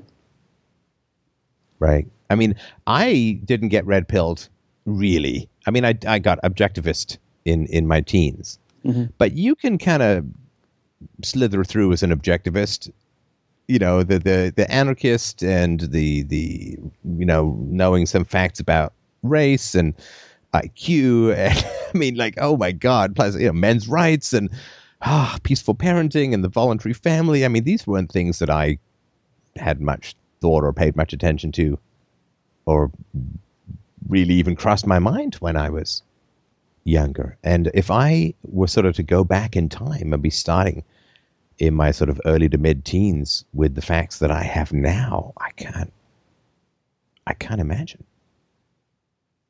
That would have been a big mind bend. I didn't have any of that either. Right. I mean, like I mentioned, libertarianism, I got into that in university, but after, before that, it was not a whole lot of PC out there. Yeah, but and libertarianism is, at least in the States, is relatively respected insofar as you're not just plain evil for even thinking about it. At least when I was a kid. Like, I could be an objectivist and people would have big arguments against me, and I'd get why don't you care about the poor, and, stuff like that. But it wasn't this rancid, bottomless leftist hatred that is out there now. Mm. That is, oh, my God. Like, I honestly, I can't imagine. When I was going to college, like, I cannot imagine any group forcing the resignation of the chancellor or the dean. I can't imagine riots. I can't imagine violent protests. I can't even imagine sit-ins. I mean, maybe, the 80s and 90s were, I guess they were a particularly calm period in academia for I don't even know what reasons, but I can't imagine the volatility of the environment now is quite something. And if they're into the sciences and so on, that'll be better, right? I mean, yeah. Noam Chomsky talked about how in the sciences at least there's some facts. It's not just all opinions, and which does not speak much to the arts, but. Right. But in terms of sexual market value, what do you think it's going to do? And, I know it's a weird thing to think about with your kids, but, you've got sons entering into their teenage years. What's it going to be like if they get red-pilled on male-female relations, male disposability, and so on? What's it going to be like for their sexual market value? Well, it's going to certainly be interesting. If they go to college, what the percentage of women in college is 55, 60%, depending on the college. So it's the opposite of when I was at school. It was 60% or more males. So, and yeah, it's still the same number of smart men and women, though. It's just they're more of the others, more of the other kind.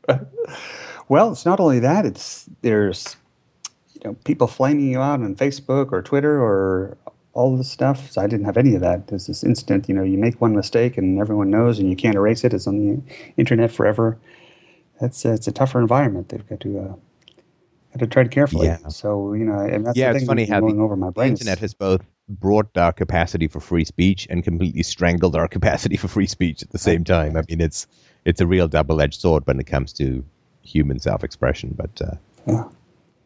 I think that people are underestimating what how big a fight is coming.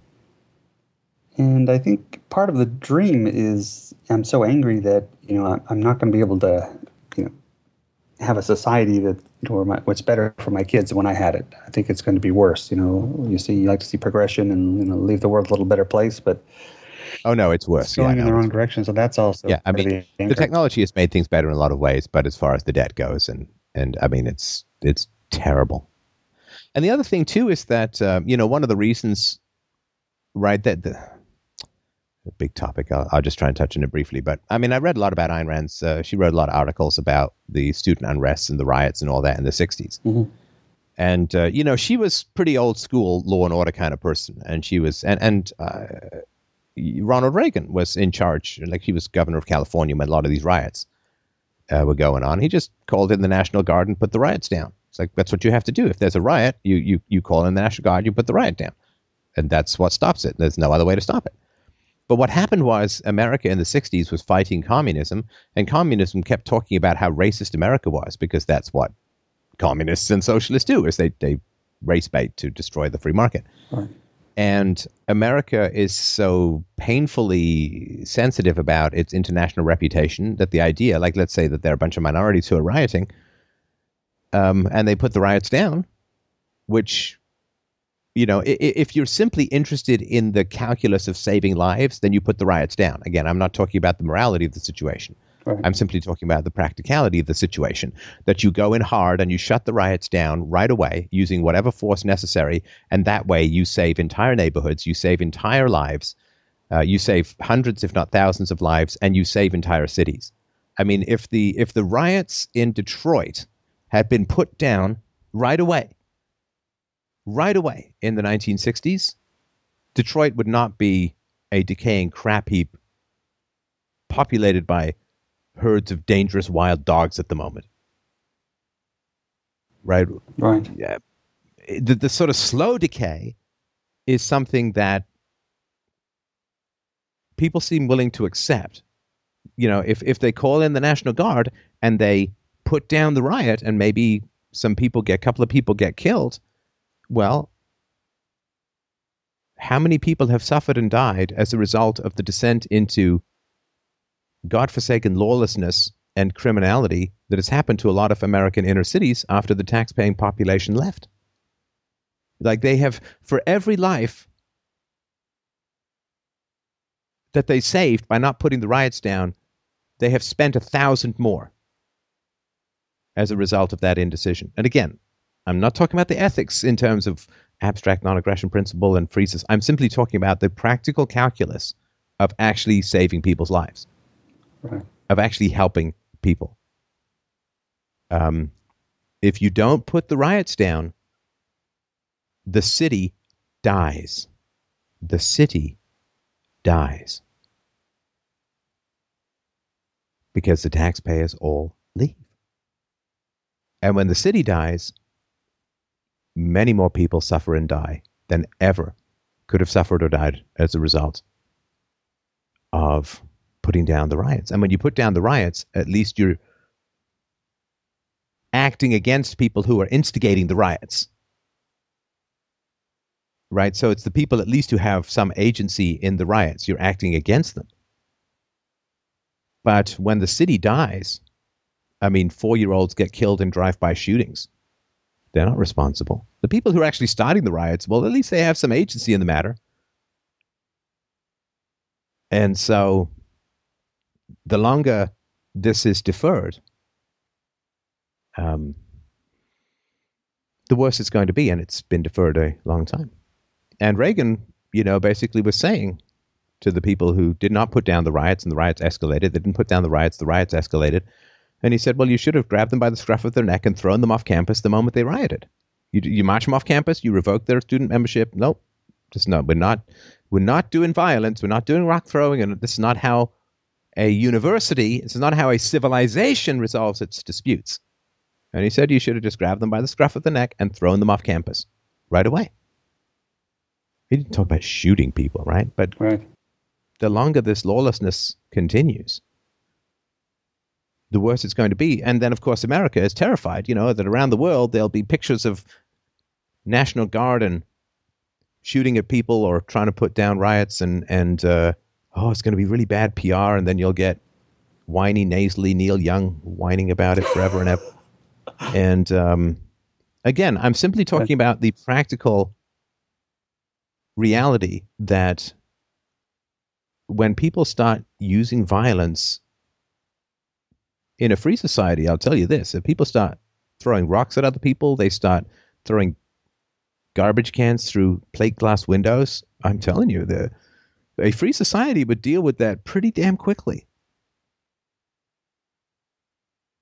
And they would rather have Detroit die than put down a riot. That is so insane on so many levels. And the death of Detroit, and there are, of course, lots of other cities. Yeah, Ferguson used to be a nice town.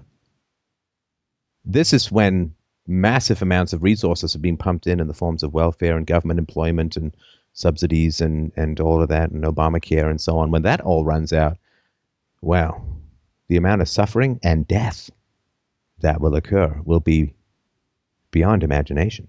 It's, if it's not treated decisively, it literally will become a civil war. Wow. And we don't want that. No, we don't. So, I don't know. Your dream is, I think, saying that it's not going to be as peaceful as you might want it to be. That's for damn sure. Now, I will say that your sons will be protected. Your sons will be protected because as case-elected, rational, red-pilled people, they will be shunned by the most dangerous elements in society around women as well, right? Mm-hmm. And knowing the dangers of female sexuality plus the current witch hunt for testicles going on, in particular on campuses, that is going to be very helpful for them to know, I think. And so they are protected, but at the same time,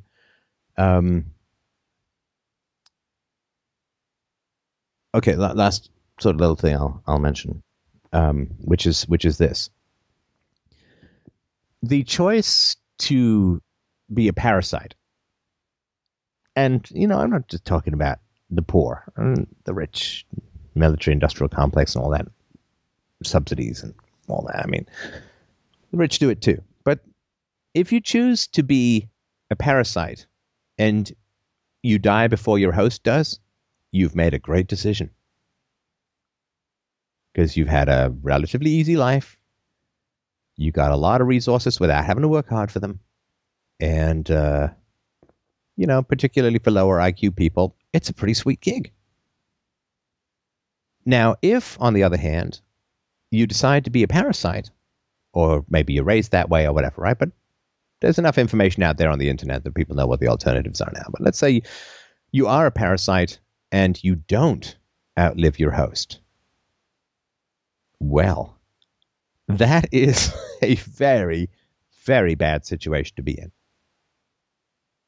It's if you bet your house double or nothing, you either end up with two houses or no house at all. And the gamble that the dependent classes make on the continuation of government cheddar is a very risky one. And if they roll double sixes and they get the government prints more money and they threaten riots and the whatever, right? And well, then and they continue to get it and then they die of old age. It's like, yeah, good call from a sort of amoral practical standpoint. On the other hand, if they're sort of 40 or 50 years old and they don't really have any job skills or job experience, and then the government runs out of money, it's like, oh dear.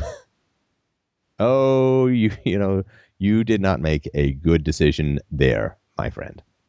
And I think we're close to that. I really do. I think we're close. And I think that I think certainly if Hillary gets in, mm-hmm. I think Bernie Sanders is, feel the burnout. I think he's done. But if you get a real leftist coming in, they can run out of money. Now, the argument could be made that you need leftists to put down riots. And they will, but they'll do it much more brutally than the people on the right will do. But I think, I really do think that the government is close to running out of money. Can't go on forever. I mean, I appreciate all the time you spent here, Steph, and going through the stream with me. I think, the net and the Lee behind is, again, thanks very much for all of your, putting together the show. I mean, it's 10 years in the making, as you mentioned. This is a huge impact, and I appreciate it. And, I got to carry this on to my sons and I think the listeners out there as well, to their children, because the next generation, we've got to, we're in that age now where we've got another 10, 15 years where we can make our impact, and then it's on to them. So. All right. Well, thanks, man. A great dream. Appreciate it. And I look forward to chatting again. Thank you very much. Appreciate it. All right. Thanks, Take care. Okay. All right. Well, up next is Blake. He wrote in and asked, is the existence of government moral? If so, is it necessary? That's from Blake. Hey, Blake. How you doing? Hey, Stefan. It's good to finally talk to you. It's my mic. Nice to chat with you, too. Okay, awesome. Yeah, I've been watching your show for a while. I'm a big fan. So, that's my question there. What do you think? Well, I mean, I could sort of give you an answer, but my big, I guess, better thing to do is to give you a methodology to answer these and other questions in the same vein, if that makes sense. Oh, yes. So let's break apart the sort of moral versus necessary question at the beginning and just ask around morality. So if we have a definition of morality, then we don't have to worry about government in particular, if that makes sense. Okay. So what is a moral principle that you would accept as, decent and universally acceptable? Well, you're familiar with the objectivist moral principles. I pretty much go by the book on those. Right.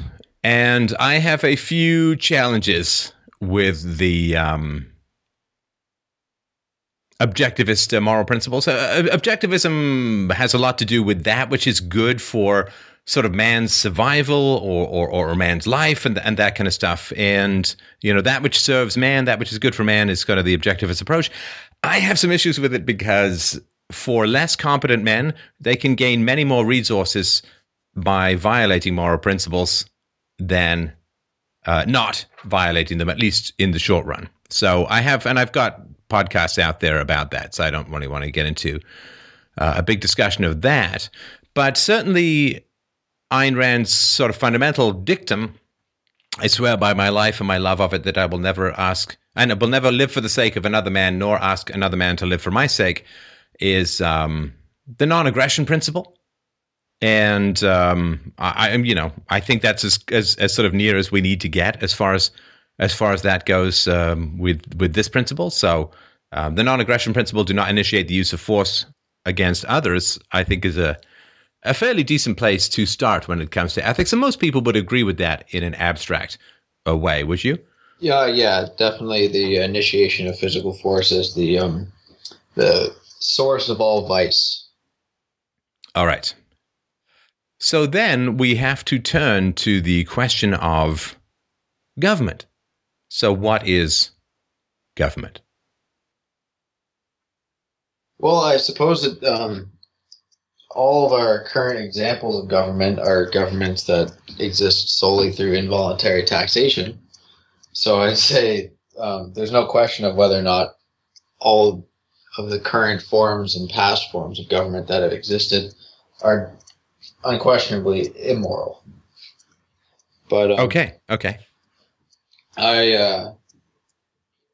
I wonder if a government could exist based on voluntary taxation. Okay, so then we have the challenge of defining what taxation is, and we don't want to make the definitions include their opposites. if that makes sense. Okay, yeah. Right? So we don't want to say, well, there's such a thing as voluntary rape or charitable theft or whatever it is, right?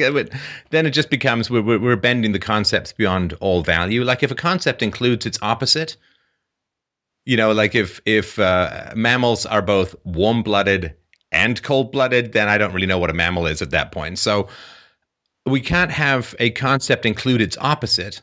And so when you say voluntary taxation, since taxation is defined as the legal initiation of the use of force on behalf of a particular collective of individuals, like called the state, since taxation is involuntary, if we say voluntary taxation, we're saying voluntary, involuntary, and that's a contradiction in terms. So we have to find a different word for it. Okay, so government as a paid servant of the people. Voluntarily paid, not through taxation, but through, like you'd pay for any private business, I suppose, any private service, I mean.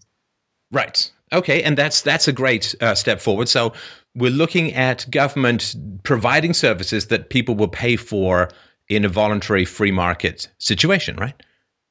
Yes, but the whole free market aspect of it, because my understanding is government being the existence of the government being that we grant it the sole discretionary use of force, like a monopoly on force, in order to protect others against the initiation of force. So that it seems to me like a privatized government could lead to some problems there. Well, hang on. No. You see, now we're jumping out of ethics into consequences, and we can't do that yet. Yeah, right? Okay. So then the question becomes, if the government is providing a service that you can choose to partake of or not, you can choose to pay for or not, then the next question is another group of individuals allowed to provide a competing service, the same service? In other words, let's say it's roads, right? So the government is just one potential road provider amongst any other group of people who might provide roads, right?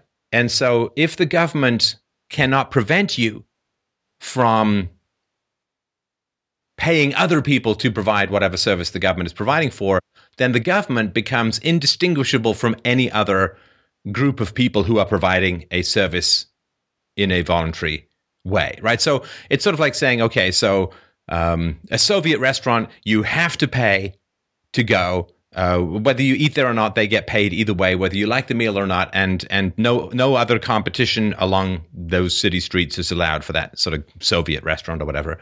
You say, okay, well, can we have a Soviet restaurant where you don't have to eat there, you don't pay if you don't eat there, you can get your money back if you don't like the meal, and they can't prevent any other competition? Well, then doesn't it just become another free market entity, like a corporation, whatever that would look like in a free market, not like the sort of status incarnation? But wouldn't it just be then another group of individuals who are providing a service that you can or cannot participate in as you see fit? I suppose it would depend on the type of services. I mean, most, like all services, like road building or, whether you're selling candy or mowing a lawn or whatever, you're providing a value to those people. Even, I suppose even alarm companies would be protecting the values of people, but providing a service to protect those values that anybody can offer, and there's no real conflict of rational interest if you go to somebody else for that. But if the government is only used for its, like if the only purposes of government that can be morally justified are, say, the military, the police, and the legal system, then I'd say there'd be a conflict of rational interest. No, hang on. Again, now okay, you go to consequences, right? All right. So look, either we're going to go on principles or we're going to go on consequences, right? In other words, we have an argument from abstract moral ideals, or we have a sort of what we think would be better for people as a whole. Pragmatic, concrete. In other words, there's pragmatism or idealism, right? Yes. Now, if we are going to go... Yeah, so if we're going to go down the route and we're going to say the initiation of force is immoral? Well, clearly, if the government is offering a service and somebody else wants to come and offer a different service or the same service but in a different way, that is clearly not the initiation of force. In other words, if there are 5 people who can wire your house up with internet, then clearly those 5 people all offering you different services and pricing tiers and speeds or options or whatever, whether it's wired or wireless or whatever, those companies are not initiating the use of force against each other, right? By offering you these various things, right? Right. Okay. So if the government is offering a service and other people wish to offer the same service or a variation on a service or a different way of dealing with the issue or the problem, then that group that is offering a complementary or competing service to the government is not initiating force against you, right? No. Or is not initiating force against the government. Any more than if I open up a restaurant next to yours, I'm not initiating force against you, right? Right.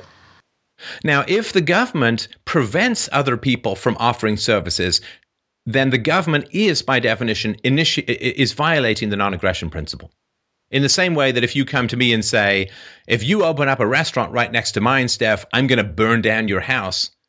Well, then you are initiating force against me and you are violating a sort of foundational or fundamental moral principle, right? I suppose so, yes. Well, tell me, see, we can't build the house on sand, right? I mean, so if that's not correct, you got to tell me how, because I don't want to keep moving forward if this is like a coin toss for you. Well, I'm trying to wrap my head around the nature of the business because... But that, again, the principle, according to principles, sorry to interrupt, but according to principles, it doesn't matter.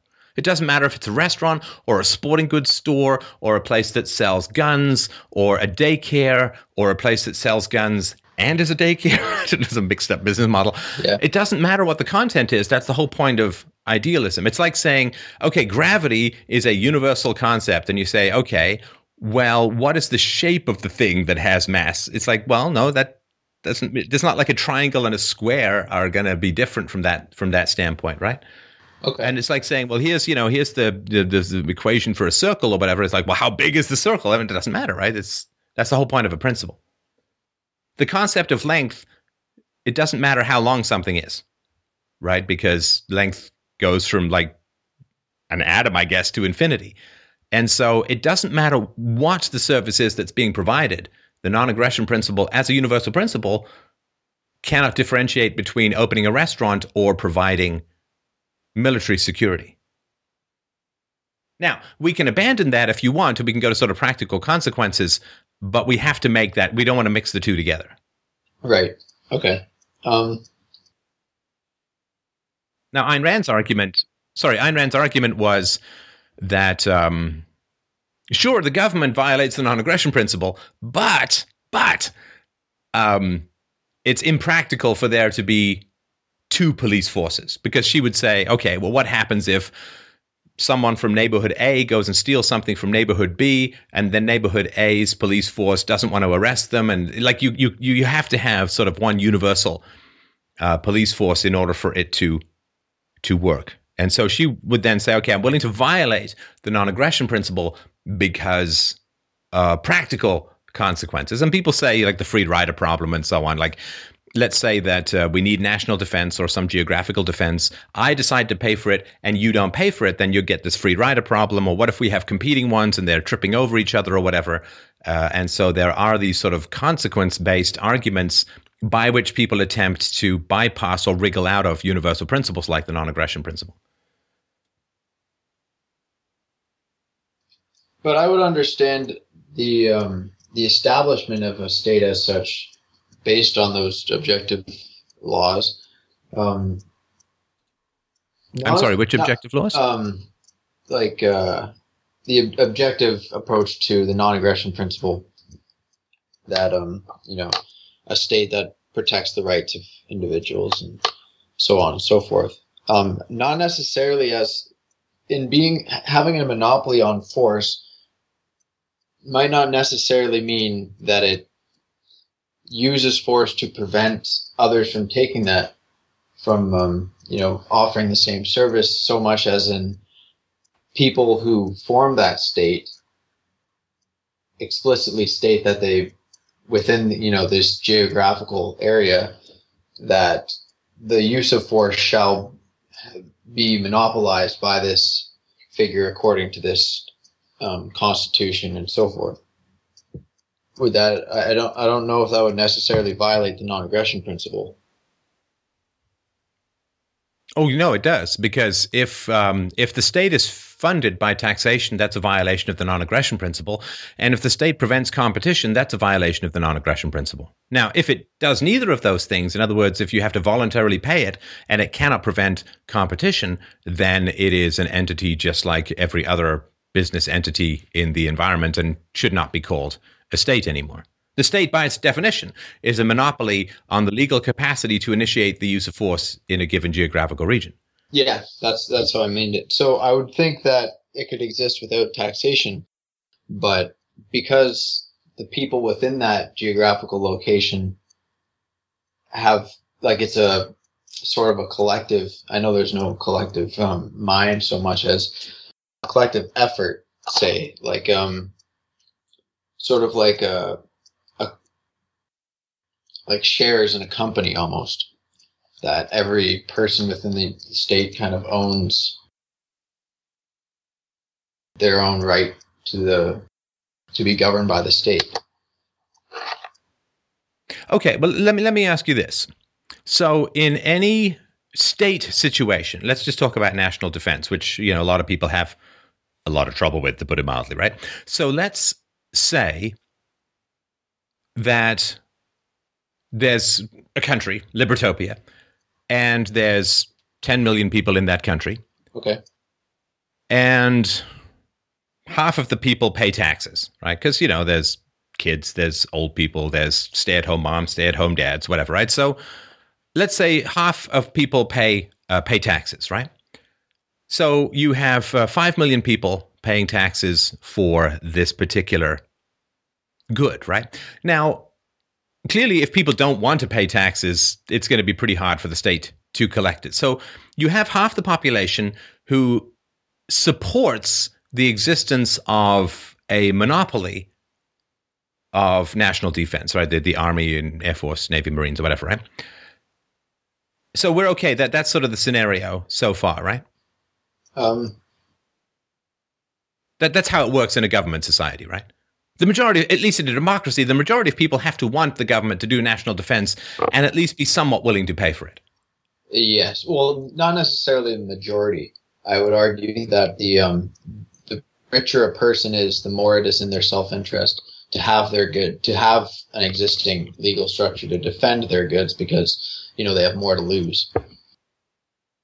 So not necessarily majority. But we have a situation where a lot of people are willing and able to pay for a particular, and we also have to say that it's the most practical way of doing it, because if a free market in national defense is the most practical, then we have an alignment between the moral and the practical. In other words, if we say, well, we can't have a government because it violates the non-aggression principle, and so we can't have a monopoly on national defense because it violates the non-aggression principle, and it also turns out that that's the most efficient and productive way to provide national defense, then we don't have a contradiction between our ideals and the practical consequences of those ideals. Would we agree with that?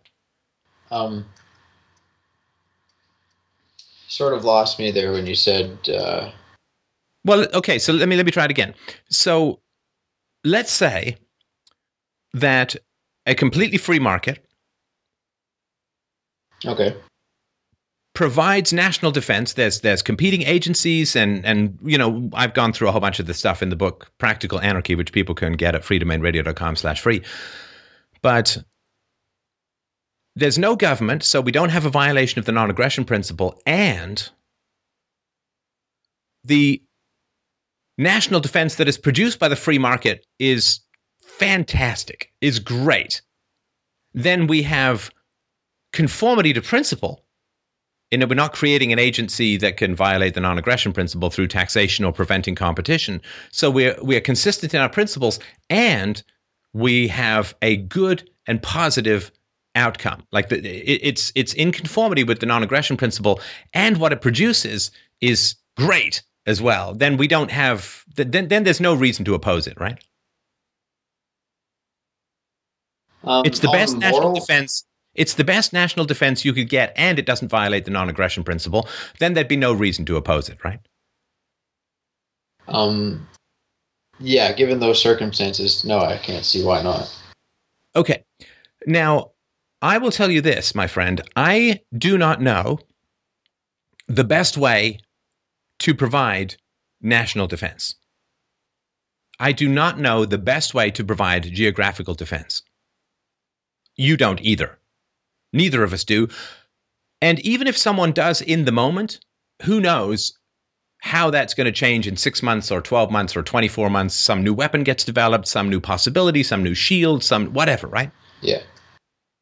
So no individual or group of individuals knows beyond a shadow of a doubt how to provide the best national defense.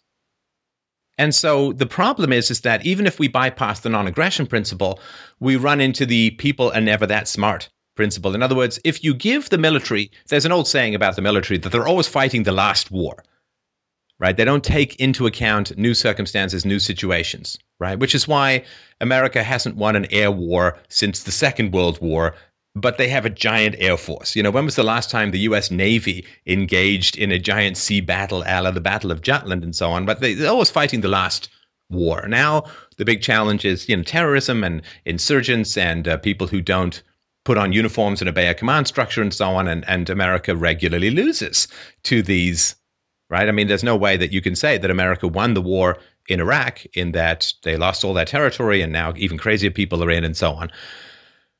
And so I don't believe that anybody, any individual, should have the right or the power to take money by force from other people to provide national defense, because that's saying one individual outside of the free market is the best person to produce, or one group of individuals is the very best person to produce that national defense. National defense is one of the most complicated and challenging projects that there is. And it's funny, because we have this weird thing where we say, well, this one is really complicated, so we shouldn't let the free market handle it.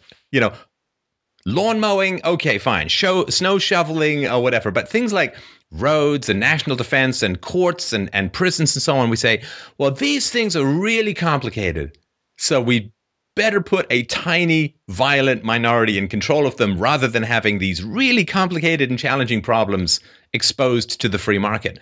But I would argue that the less able we are to think of how it should work, the more it needs to be in the free market. Because if we can't figure out how it could work, like, if we say, well, all lawn mowing should be run by the state. Well, we could kind of figure out how that could work. But for some reason, we say, well, we can figure out how the state might be able to do it, so let's put it in the free market. But when people say, well, what about educating the poor? And what about roads? And what about national defense and the courts and police? And it's like nobody knows the answer. And so suddenly then people say, well, let's just have the state do it. And it's like, to me, that because we don't know the answer, it means it's a really, really tough and complicated problem. And because it is a really, really tough and complicated problem, we need the very smartest people with the very greatest incentives in the most fluid and fluent situation to be working on this problem. The less we are able to conceive of how a free market could provide services, the more the free market should provide those services, because we're not alone in not knowing how that should work. How should geographical defense work? How should the law courts work? How should the police work? How should roads work? I don't know. And I'm a smart guy. You're a smart guy. You don't know. Nobody knows. That's exactly why these really complicated problems should be put to the free market, should be left to the free market. And it is weird because it is humbling. And it is a fundamental hallmark of humility to say, I don't know the answer, And I don't believe anybody else knows the answer. And so what we need is the free market to continually work at solving the problem, reducing costs, making things more efficient, working to prevent the problem rather than cure the symptoms or whatever it is. All the things that the free market does really well. Like if you go in 1950 and you say to someone, how should computers work and interact in 50 years? Anybody who said they knew would be lying to you. And so we kind of need the free market to handle all of what you go to somebody in 1980 and say, what kind of phones do people want in 50 years or 40 years? Nobody's going to know, which is this is why we need things in the free market. So the more complicated the problem, our temptation is to sort of say, invent the government as a pseudo solution. And it's exactly the same as what people do when it comes to physics, biology, and God. So where does life come from? The universe was created, therefore God did it. Where did the universe come from? Well, at the moment, nobody knows. But inventing a God, what it does is it stops people from asking the questions. It's the end of knowledge, not the beginning of wisdom. And how did abiogenesis? How did life originate? And I think that there's been some lab experiments. There's some. I don't know if anybody knows for sure. They've got some primordial soup plus electricity plus time, and they've got some stuff up and running. But nobody knows exactly for sure. I don't think at the moment. But we don't then turn around and say, well, God did it, because it's not an answer. And so if we've got a big complicated question, the idea that we say, well, let's just have the government do it, that's exactly the same as saying, well, God did it for some big problem in physics or biology or even ethics. Why should we be good? What is goodness? I don't know. Let's just follow these 10 stone tablets the bearded guy has. And, by the way, you'll go to hell if you don't. I mean, those aren't answers. And when we say, well, I don't know how roads could work or national defense, we say, well, let's just hand it over to the government. I mean, that's the exact opposite. The more incomprehensible the solution is, the more you need the smartest people with the greatest incentives working in real time, in a voluntary manner, in a voluntary interaction. And so it is one of these weird things where we have to say, I don't know the answer, you don't know the answer, nobody knows the answer. And even if somebody else knows the answer right now, they're not going to know the answer 6 months from now. And so we need people competing. We need smart people with lots of incentives continually working to solve this problem of whatever it is, the organization that occurs now. And that's the humility that we need. And there is this great temptation to reach for this big giant bag called the state and put the problems that individuals can't solve into that bag. Oh, I don't know how it should be provided, but let's, roads are complicated. Let's have the state do it. It's like, that's not an answer. It doesn't solve any problem whatsoever. And it breaks principle, because now you've got a giant entity that will violate the non-aggression principle. And even if, the military should be handled by the state, it's like, okay, well then the state will start handing out military contracts to its favored people, who are then going to donate for politicians, who are then going to you're going to get a military industrial complex. Oh, the state should handle prisons. Okay, and then the state now has an incentive to put more and more people in prison, because that way they make more. They can justify raising taxes, or the government should run. The inevitability of corruption that always grows in the shadow of coercion. Corruption always grows in the shadow of monopoly and coercion. There's no way to solve any of those issues. The only thing that keeps people from getting too corrupt is voluntarism, is people detaching from the economic inefficiencies of corruption. And the moment that people are forced to pay for something, corruption is going to grow, imbalance is going to grow, and you're going to get cronyism, and you're going to get inefficiency, and that we know for sure. And so I'll throw my dice on the free market table. Okay, sorry, that's the end of my thing. Go ahead. So I don't disagree that involuntary taxation is completely immoral. I would be inclined to agree with you 100% as far as pretty much everything being a part of the free market, as the free market offers the best solutions. But I disagree that preventing others to use force in order to exercise the right to use force, as according to what a state does, is necessarily immoral, by preventing competition. So if a state manages to be funded by voluntary measures, whether it be a state lottery or just the richest people in the country decide, hey, let's pay for all these things. That state preventing another entity that claims the right to use force to solve problems, I wouldn't say is a violation of the non-aggression principle, because it's simply the country understanding that when it comes to force, there's no room for subjectivism, which people can always, fall into. Okay, sorry, I'm getting a little lost here. So let's say that the government wants to fund something through a lottery. Sure, yeah. All right. Okay. They cannot compete with a free market entity, because the free market entity is going to run the lottery without the overhead of funding whatever the government is using the lottery to fund. Like, let's say the government's going to use the lottery to fund roads. Okay, then I introduce some lottery that doesn't have to fund roads, and I can immediately pay out more to the people who buy my tickets, right? Because I don't have to pay for the roads. So there's no way that if the government is going to use some methodology to fund something, that it's ever going to be able to compete with a free market entity that is providing the same goods and services without the additional overhead of having to fund whatever the government is using that good or service to fund.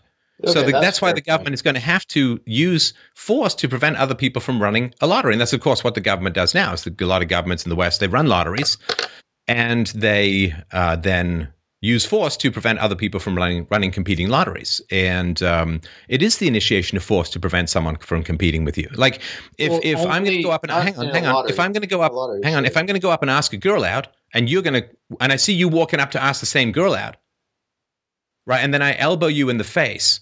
Oh, I understand that. Sure. Right? Then I'm preventing you from competing with me, but I'm initiating the use of force to do so. But if we're going to have objectivity in regards to law, and so say a criminal commits a crime, rape somebody or kill somebody or whatever, and people want to punish him for his crime, what is the objective basis of law that they go behind? Like say in the free market we have, court A, court B, and court C, and the criminal says, I want to get tried by court C because, they said that rape is it was my genes taking control and I had no control of it, or whatever, right? I think that in matters involving force, okay, I get it. So you're saying that there can be bad outcomes if there's competing definitions of rape, right? Well, any sub. No, let's just stay with rape. Just stay with rape. Now, I don't know if you followed any of the sort of mainstream media coverage and hysteria with regards to the supposed rape crisis on American campuses. I don't know if it's happening in Europe. They've got other rape crises that are a little bit more immediate, right? So we have a huge problem with a woman who has sex who later regrets it, can charge a man with raping her, even if there's absolutely no physical evidence of coercion. Even if there's messages where she says, I had a great time, I'd like to do it again. P.S. Would you be my boyfriend? Right? So the idea that we have solved or somehow made objective the definition of rape by putting governments in charge of the law is false. You're invoking this magical objective entity that can somehow define rape objectively and never swerve from it and never be influenced by third wave feminists and anti-male patriarchy hysteria and all that kind of crap, right? That there is no magic thing that you can invoke to make things objective. There will be people who will always there will be people who will always try and take over the definition of rape and use it for their own crazy political ends. And the only way those people are going to be restrained is because people are going to say, your definition of rape has gone mental. I don't want to do business with you anymore. And then you can detach from the entity that has way too broadly defined rape to be like, I was a little tipsy, or I was drunk, or I regret it, or whatever, like all the stuff where there's no physical evidence of coercion and he said, she said, which can never logically go beyond reasonable doubt. So if people start casting the net too widely and prosecuting too widely, people will stop doing business with them. But you don't have that choice with the government as it stands. Now, let's say that people say, well, the only thing that is rape is if somebody actually has a gun to your head. Well, that's too narrow. It's not too broad. That's too narrow a definition of rape. And people will say, well, I don't feel protected. We need a balance. Somewhere between I regret it and someone had a gun to my head, there's still going to be rape. I don't know where the line is, and it's going to be complicated and it's going to be challenging. So we need entities where voluntarism is going to help keep them in something that is efficient, that is not overcharging, and at the same time is not undercharging where people feel unsafe. Now, there's no way a government monopoly will ever consistently walk that fine line. It's going to be taken over by hysterics, by neurasthenics, by neurotics, by crazy people, by people with irrational hatreds for whatever gender or whatever group or whatever class or whatever.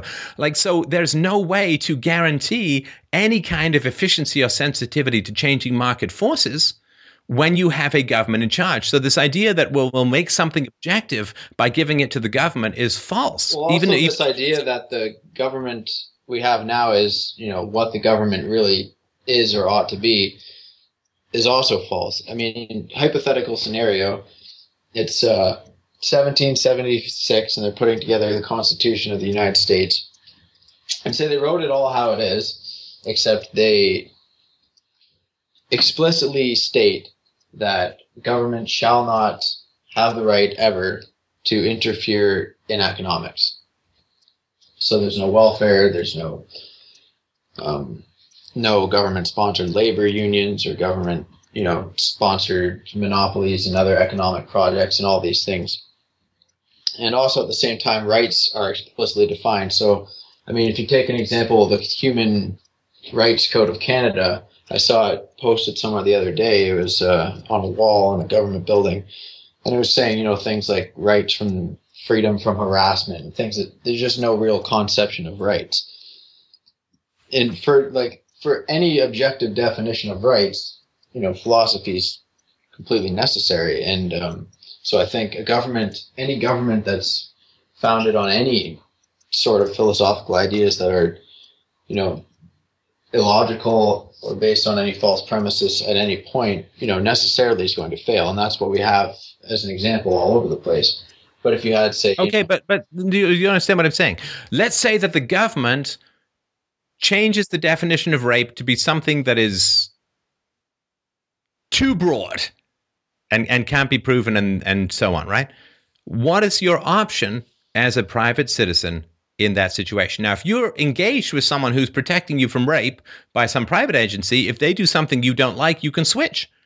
But if the government does something you don't like, you have no choice. You leave your country or leave your entire environment or whatever it is, but you don't have any choice. And therefore, they can kind of do what they want, and they're going to end up following the preferences of the big bullies or the most insane people with the most crazy fetish OCD axe to grind or whatever. And so in the free market, you'll have the chance to disengage from those people. And in the government, you won't. So I just really want to point out this idea that you've got this magic entity called the government, which is going to be principled and objective and rational and somehow restrain itself over time. You say, well, what if you started off the government when there was no welfare? Well, there was no welfare at the beginning of the United States, and now there is. So I'm going to move on to the next caller, but I really appreciate you bringing these topics up. I mean, it's very, very important stuff to talk about. And I'm very much... My perspective, which I've argued for a number of times before, is I don't care what the consequences are of doing the right thing. I don't care what the consequences are of consistently following the non-aggression principle, because it would be insanely arrogant of me to imagine that I knew what the consequences were of obeying the non-aggression principle. I've used the example before. What are the consequences of ending slavery? Nobody knew.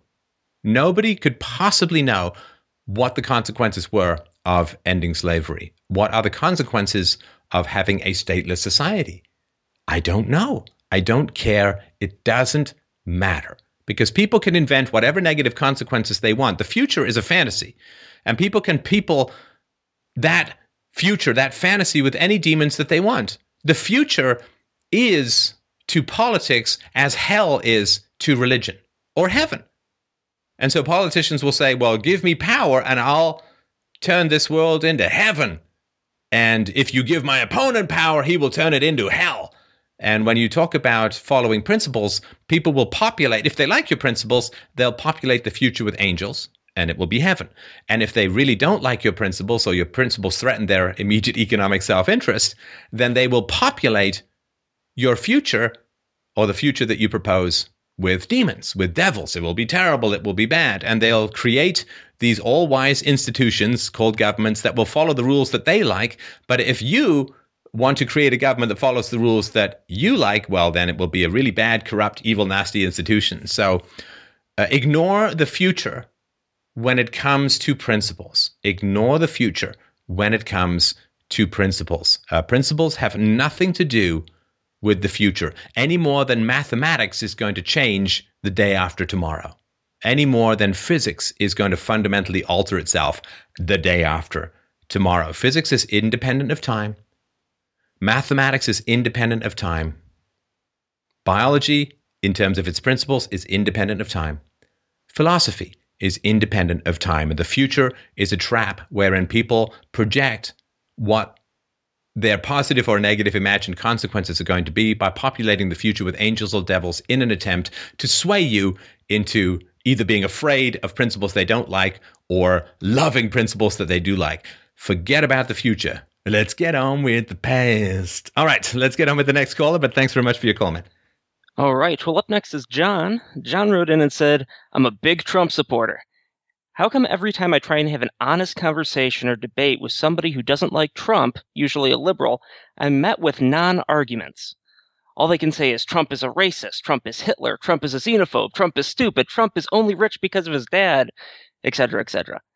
I also see news is in quotes, articles daily on the Huffington Post, MSNBC, Yahoo, etc., saying all the same things about Trump.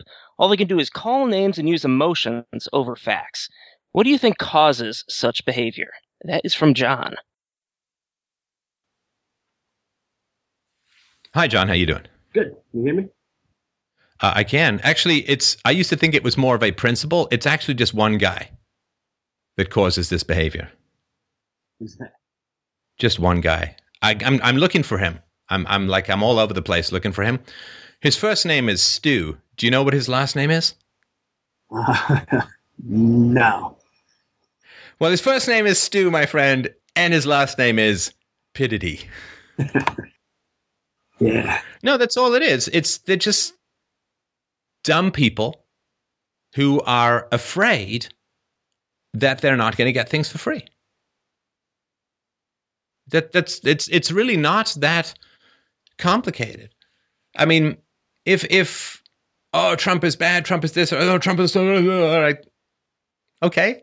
So you don't like Donald Trump, and why don't you? They should just be honest. I hate Donald Trump. I hate him. Now, people have a tough time saying they hate someone, so they have to usually invent some negative label to stick to that person to pretend that their hate is rational. I'm an objective moral agent. I have just evaluated Donald Trump completely independent of my political or economic self-interest. And I have evaluated him objectively to have characteristics such as Hitler-y and, xenophobic and Islamophobic and right. So there's no objective process by which people go through when they have these kinds of criticisms at all. And all that happens is that Trump threatens some people's self-interest. And that self-interest could be emotional. That self-interest could be political. In other words, they want political power. That self-interest could be the audience base that they have built up. And, if you talk about, Huffington Post, MSNBC, Yahoo, and so on, well, who goes to those sites? Liberals and women, but to a large degree, I repeat myself. And so they have an audience, and they're playing to those audiences' preferences. So why do people dislike Donald Trump? They have deep emotional reasons for doing so. And those emotional reasons are sometimes more practical in that, wait, he's going to reduce taxes? Wait, I live on tax revenues. I am a government worker. I am on welfare. I get a lot of contracts from the military. And so when he talks about lowering taxes, people don't like it because they get money from taxes, and that's lowering their potential source of income. If he's talking about limiting immigrants from the third world coming into America, well, those people vote for the Democrats. And so the Democrats want to bring those people in so that they'll vote Democrat. And the Republicans want to keep those people out because they vote Democrat. I have no idea why it's bad for the Republicans to want to keep them out because they vote Democrat, but it's totally fine for the Democrats to want them in because they vote Democrat. It's exactly the same motivation for both groups. And so it's just there's immediate political or economic self-interest. And in particular, women seem to be fairly polarized with regards to Trump. Trump is an unabashed alpha male. Trump is knowledgeable of his sexual market value. He's knowledgeable of his economic value. He's confident. He repeatedly calls himself a success. He doesn't have on this false modesty. Like, you see Kasich, this like question mark shaped cuck who's basically saying, I can't believe my wife married me and stayed married to me. I think the Obama Supreme Court nominee just did the same thing, like, I can't, she's put up with me for so many years. Like, can you imagine Trump saying that? I can't believe this hot woman from Eastern Europe is married to me. He's like, yeah, I'm the best thing that there is. So she was wise to marry me. She made a good decision. I made a good decision. I respect her. She respects me. And yeah, I've earned that tasty slice of saved from the Muslims' hot flesh. So, I mean, he's a very confident guy. And of course, I think a lot of people are kind of alarmed that men might look at Trump and say, wait a minute, he's confident and popular. He's confident and successful. He's not bowing down to everyone and everything in society and hoping to scrape out another 5 minutes of peace and quiet by appeasing everyone around them. And he's pretty successful. And there is, I think, some concern that his sort of alpha male confidence is going to transfer to other men, and other men are going to start to feel confident. And if men start to feel confident again, the current self-destructive course in society is going to be interrupted to the dismay of a lot of parasites and hangers-on. So, it's just they're very good at sensing what is positive for their immediate self-interest. And if someone comes along who threatens that, then there's a big problem. And the last thing I mentioned too is that there's, an old pretty funny line from Monty Python, like, I come and see the violence inherent in the system, right? And the violence inherent in the system is, being taxed at source rather than someone taking money from you in an alley, right? Like the people, hey, I just had another kid to an unstable guy, so I've got to go and get more child tax credit rather than go and shake down the restaurant owner next door. I'm going to have the government go and do it. And there is a lot of violence in society that is being bought off at the moment. And I talked about this in the first call, so I'll just touch on it briefly here. But people are afraid of the violence in the system becoming more explicit. And that is bad for the dependent classes, right? For the people who are being preyed upon, for the taxpayers, for the contributors, having the violence in the system become explicit is very good for them. But for the people who are on the receiving end of all of this government drip, right, all of this bloody milk of state redistribution, they don't want the violence inherent in the system to be made explicit because that is going to make them look bad and it's going to make them feel bad. And so, like here's an example, right? So people are, I get these messages because I've spoken out about some of the challenges of the European migrant crisis. Well, where's your compassion, man? Where's your compassion for these people? Oh, the illegal immigrants. Where's your compassion for them? It's like, I don't know. Where's their compassion for the taxpayers? When people coming over and there's 60, 70, 80, 90% of them on welfare in a system they've never paid into, where's their compassion for the European taxpayer, for the American taxpayer, for the Canadian taxpayer? Where's their compassion for me? So they come over and they've never paid into the system and they get thousands and thousands of dollars a month that come out of my bank account, where's their compassion for me? I don't think I could actually go to some other country and just start feeding off their government money, never having paid into the system. I'd feel bad about that. And so it's never a good idea to have more compassion for others than they have compassion for you. That's just a great way to get taken to the cleaners and exploited until your gene pool expires. And so people say, oh, well, where's your compassion for the illegal immigrants? It's like, well, where's their compassion for me? Where's their compassion for, if my kids were in public school, for the fact that my kids are now getting a worse education, my tax bill's going up, and I get to be called racist for speaking out? Well, where's their compassion for me? I had this conversation in the last show with a guy from the Middle East who had never even considered the fact that all these people are coming piling onto the European welfare state system, having never paid into that system, and are just taking money from the taxpayers. Where's their compassion for the taxpayers? And so this idea that we pay off a bunch of people, and that way they won't riot.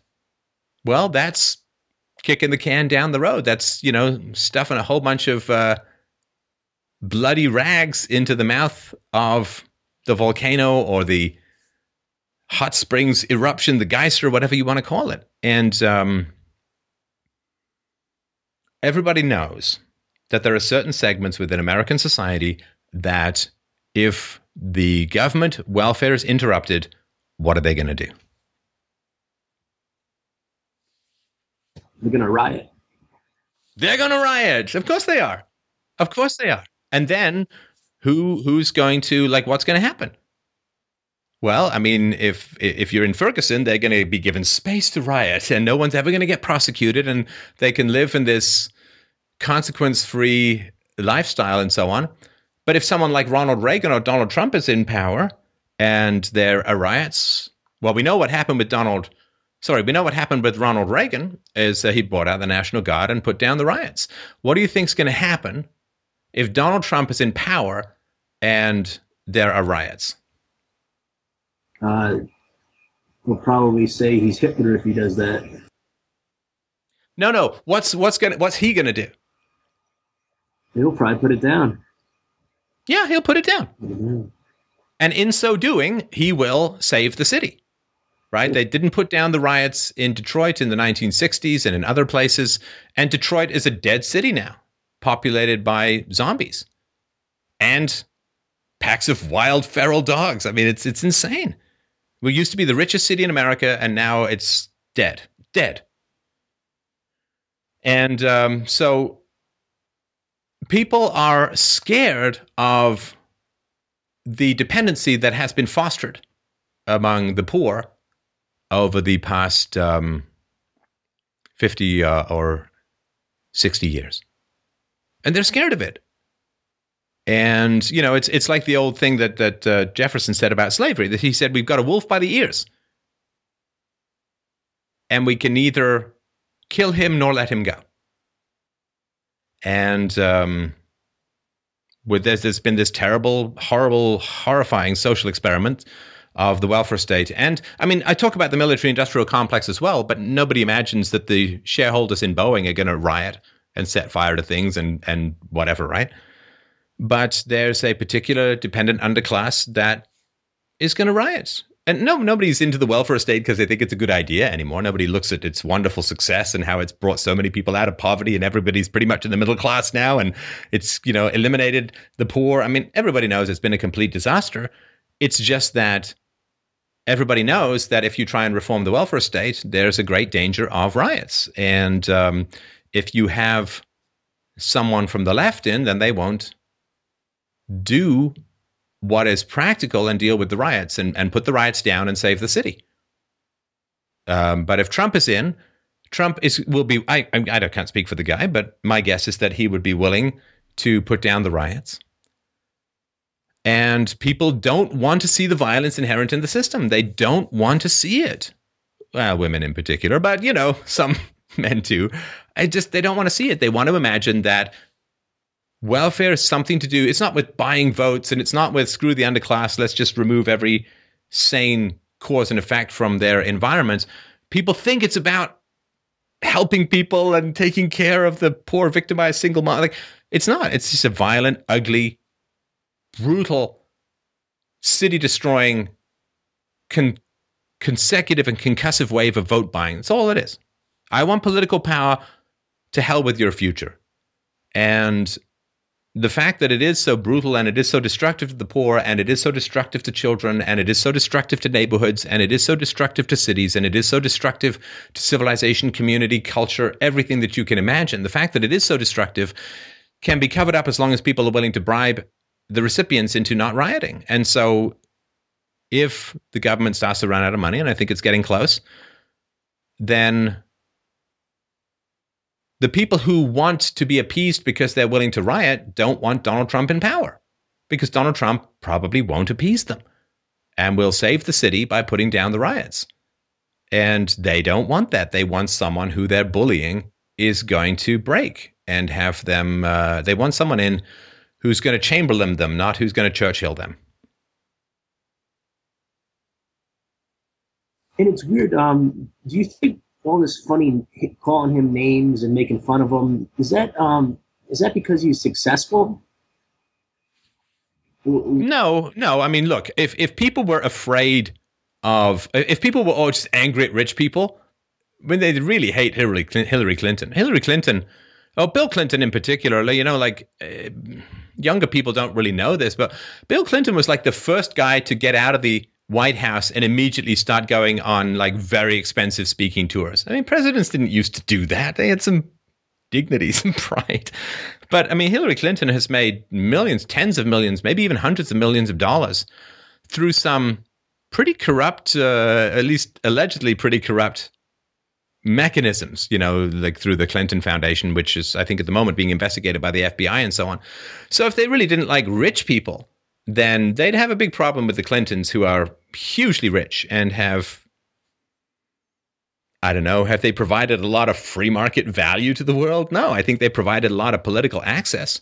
I think they provided a lot of favorable rulings from the State Department while Hillary Clinton was in charge of these things. But no, it's not because he's rich. It's because he's not afraid. I shouldn't say that because, again, I can't read his mind. He says you have to be tough to run for president, and of course you do, right? Unless you're on the left, in which case you can just do whatever you want, right? Because you know that the media will always be the human shield between you and reality. But he is undaunted by verbal abuse. Now, what does the left have? The left has verbal abuse. That's all they have. And that's what you see. They're just people verbally abusing. It's racist, Hitler, xenophobic, stupid. Rah. And so it's verbal abuse. Now, if somebody not only survives but flourishes as a result of or independent of the verbal abuse heaped on him, then the verbal abusers lose a lot of power. They lose a lot of power. It's like a priest. If you no longer believe in God, his verbal threats of hell land on nothing in you. I mean, the number of times a week I'm told I'm going to hell because of what I think. Oh, well, no God, no hell. You're threatening me with being attacked by a unicorn. I think I'll survive. And so they have to escalate their verbal abuse until someone complies. And if somebody is undaunted by their verbal abuse and flourishes despite or even because of the verbal abuse, that's horrifying to people. That's to the people who have lived on their verbal abuse, who have gotten huge numbers of resources because they're willing to use the most horrifying terms of verbal abuse.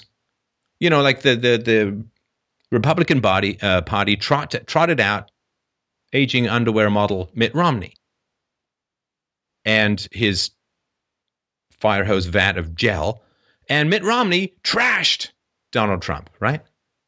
And what happened? People were like, wow, if Mitt Romney doesn't like Donald Trump, I'm voting for Donald Trump. Like, his popularity went up. after he was verbally abused. And you think of some bitchy woman who's just nagging the shit out of her husband, constantly putting him down, calling him a loser, calling him worthless, calling him shit and crap, right? And this guy's like shuffling along, staring at the sidewalk, a broken man. Hero of a Paul Young song. And let's say that this guy then starts becoming friends with a guy who's like, she treats you like hell. Why is she yelling at you? You're out there working money. She's sitting at home, bonbons and soap operas, and she's yelling at you and calling you a loser. What the hell has she done with her life? You got to have some pride, man. You got to have some spine. Don't put up with this stuff. This is terrible. I hate to see you being treated this way. And this is not only bad for you, but you got a son who's looking at your marriage, and this is going to imprint on him, right? How is the wife, the bitchy, nagging, domineering, ball-breaking wife, going to view the friend of her husband who's encouraging him to stand up for himself? Not too well. Not going to like him. No, not too well. And that's the story, right? The Trump supporters in general are the broken down husbands. The media is the bitchy, nagging, verbally abusive wife who's broken their spine, and Trump is coming along and saying, sit up straight, shake it off, reach between your legs, feel those castanets? They could help you right about now. Don't care if you're male or female. They can help you right about now. Stop putting up with this shit. Sticks and stones can break your bones. Words can never hurt you. And look, they yell terrible terms at me. I get stronger and more powerful and have greater effect. So take a page from my example. All they have are words, and you can survive words. What are you, girls? And so the media senses that Donald Trump is going, as I've talked about the makers and the takers, the media is sensing that Donald Trump is going to put some spine in the makers so that the verbal abuse of the takers is going to have less effect. And listen, I mean, whatever you think of the guy, you got to get, and you got to give him props. He is a magnificent example of flourishing in the face of bottomless verbal abuse. Oh, but when he dishes it out, it's so bad. Oh yeah, the cry bullies, right? They cry out in pain it's as like they the media beat can you. call him everything and everything and anything, but then when he calls him a loser, they flip out. Yeah. So what happens? What happens if verbal abuse no longer works in society? What happens if people are no longer afraid of being called racist or Islamophobes or xenophobic or sexist or part of the war on women? Or what happens? What the hell happens in society if we have a dialogue free of verbal abuse? What happens if verbal abusers have to shut the living fuck up and let intelligent people with reason and evidence have an adult conversation? What happens if the verbal abusers are revealed as petty, nasty, vicious, ugly little trolls? And people actually have an intelligent decision based on reason and evidence, based on facts, based on biology. Actually have reasonable and intelligent discussions free of the fascist tyranny of verbal abuse. Free of, imagine if people could have a conversation about immigration with no fear of being called racist, with no fear of being called Islamophobic, with no fear of being called whatever, right? Or imagine if men and women could have discussion about male and female issues without misogyny and patriarchy and cisgender scum or whatever it is. Imagine if people could have conversations about gays and straights without the sword of Damocles of verbal abuse hanging over their heads. And Donald Trump is striding like a colossus into a society that has had 2 or 3 generations of vicious verbal abuse defining almost all public discourse. He is striding in and the arrows don't work. The death rays make him stronger, make his hairline lower and more to the right, right? And that is terrifying. It is absolutely terrifying for the verbal abusers that their verbal abuse might not work. What happens if your gun just goes click, click, click? Well, you are out of power. And the power in the world is not guns, but language. At the moment. And I'm not saying it should be guns. I'm just saying right now, the real power in the world is language. The real conformity, the real fascism, the real brutality, the real carved channels of power follow syllables, not fists. And people are throwing verbal abuse at Donald Trump because that's all they've got is verbal abuse. And verbal abuse is one of these things like when you just wake up and shake it off, it's like, oh, it's just vicious idiots making noise. And the fact that there's this ever escalation of verbal abuse, and the most illuminating thing, I think the thing that's going to drive his campaign to real fruition was not just the shutdown of his event in Chicago, but everyone seeing how the media and how Rubio and Cruz and all that handled it. I mean, there's a lot of reasons why why Rubio lost Florida so badly, but one of them was because he blamed Donald Trump for the violence and threats of violence of the leftist agitators. And it's going to kill Cruz's campaign too, and it's killing the media because it's such a vicious double standard. And I just did an essay on this, so I won't. What pisses me off about the Donald Trump protests, so you can check that out. It's such a vicious double standard that a man who ever hits a woman, there's no amount of verbal abuse that can ever justify hitting a woman. She can call him every name in the book. He can't lift a finger against her.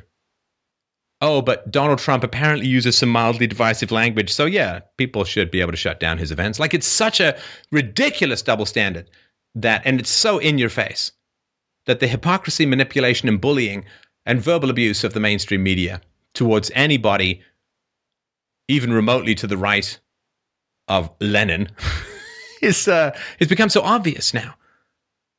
And verbal abuse works until it doesn't. And Donald Trump has come along and is succeeding with everyone from left and right and in between, screaming bottomless vats of verbal abuse at him, with people busting up friendships, breaking up long-term relationships based upon one person's support for Donald Trump versus the others. And he is going from victory to victory, despite every single piece of artillery that the left and the right, the Republican establishment and the Democrats have, and the libertarians. A lot of libertarians are very hostile towards Donald Trump. And the fact that he is going from success to success is going to embolden an entire generation with the eyes to see that these bullets, these arrows, they only exist in your mind. You know, people can throw all the knives they want at you, but you're the one who has to grab them and push them into your own rib. You know, people can shoot all the arrows that they want at you. They just land at your feet. You're the one who has to pick them up and stick them into your own side.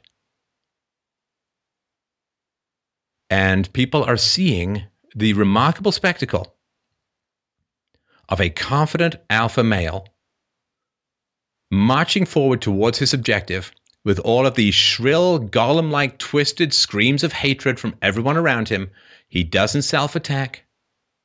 He punches back sometimes, and he moves on to his objective. And if that is not enough to put balls and a spine back into the majority of thinking Americans, there is no hope for the country. Was that relatively reasonable answer? Yeah, it was perfect. Thanks. All right. Thanks, man.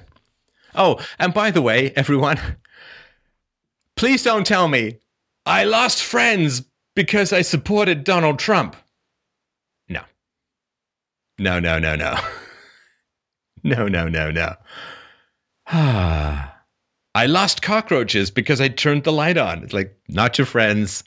If people aren't curious as to why you are sympathetic to or favorable to, or I mean, whatever, right? I don't count myself a Donald Trump supporter, but he's a fascinating sociological phenomenon with some positive aspects in society. But if people just hate you because you have a particular preference for someone and don't ask you questions and so on, please don't tell me you've lost a friend because of your perspective. That's just nonsense. They never were your friends at all, and you've just saved some time.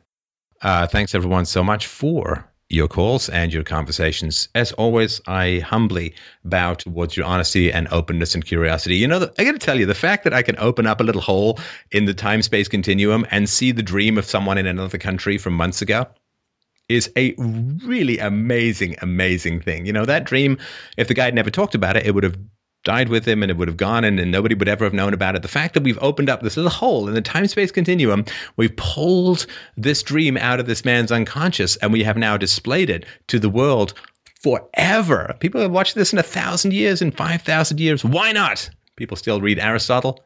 Let's keep up the tradition. That is a beautiful and wonderful thing. You know, I was reading books that I read as a kid to my daughter. They're called The Famous Five by Enid Blyton, this woman. I thought it was a dude for the longest time when I was a kid, but I thought it was Eric or something, the squiggly signature. Anyway, and in one of them, one of the kids, they're in a castle, and there's this gallery going around this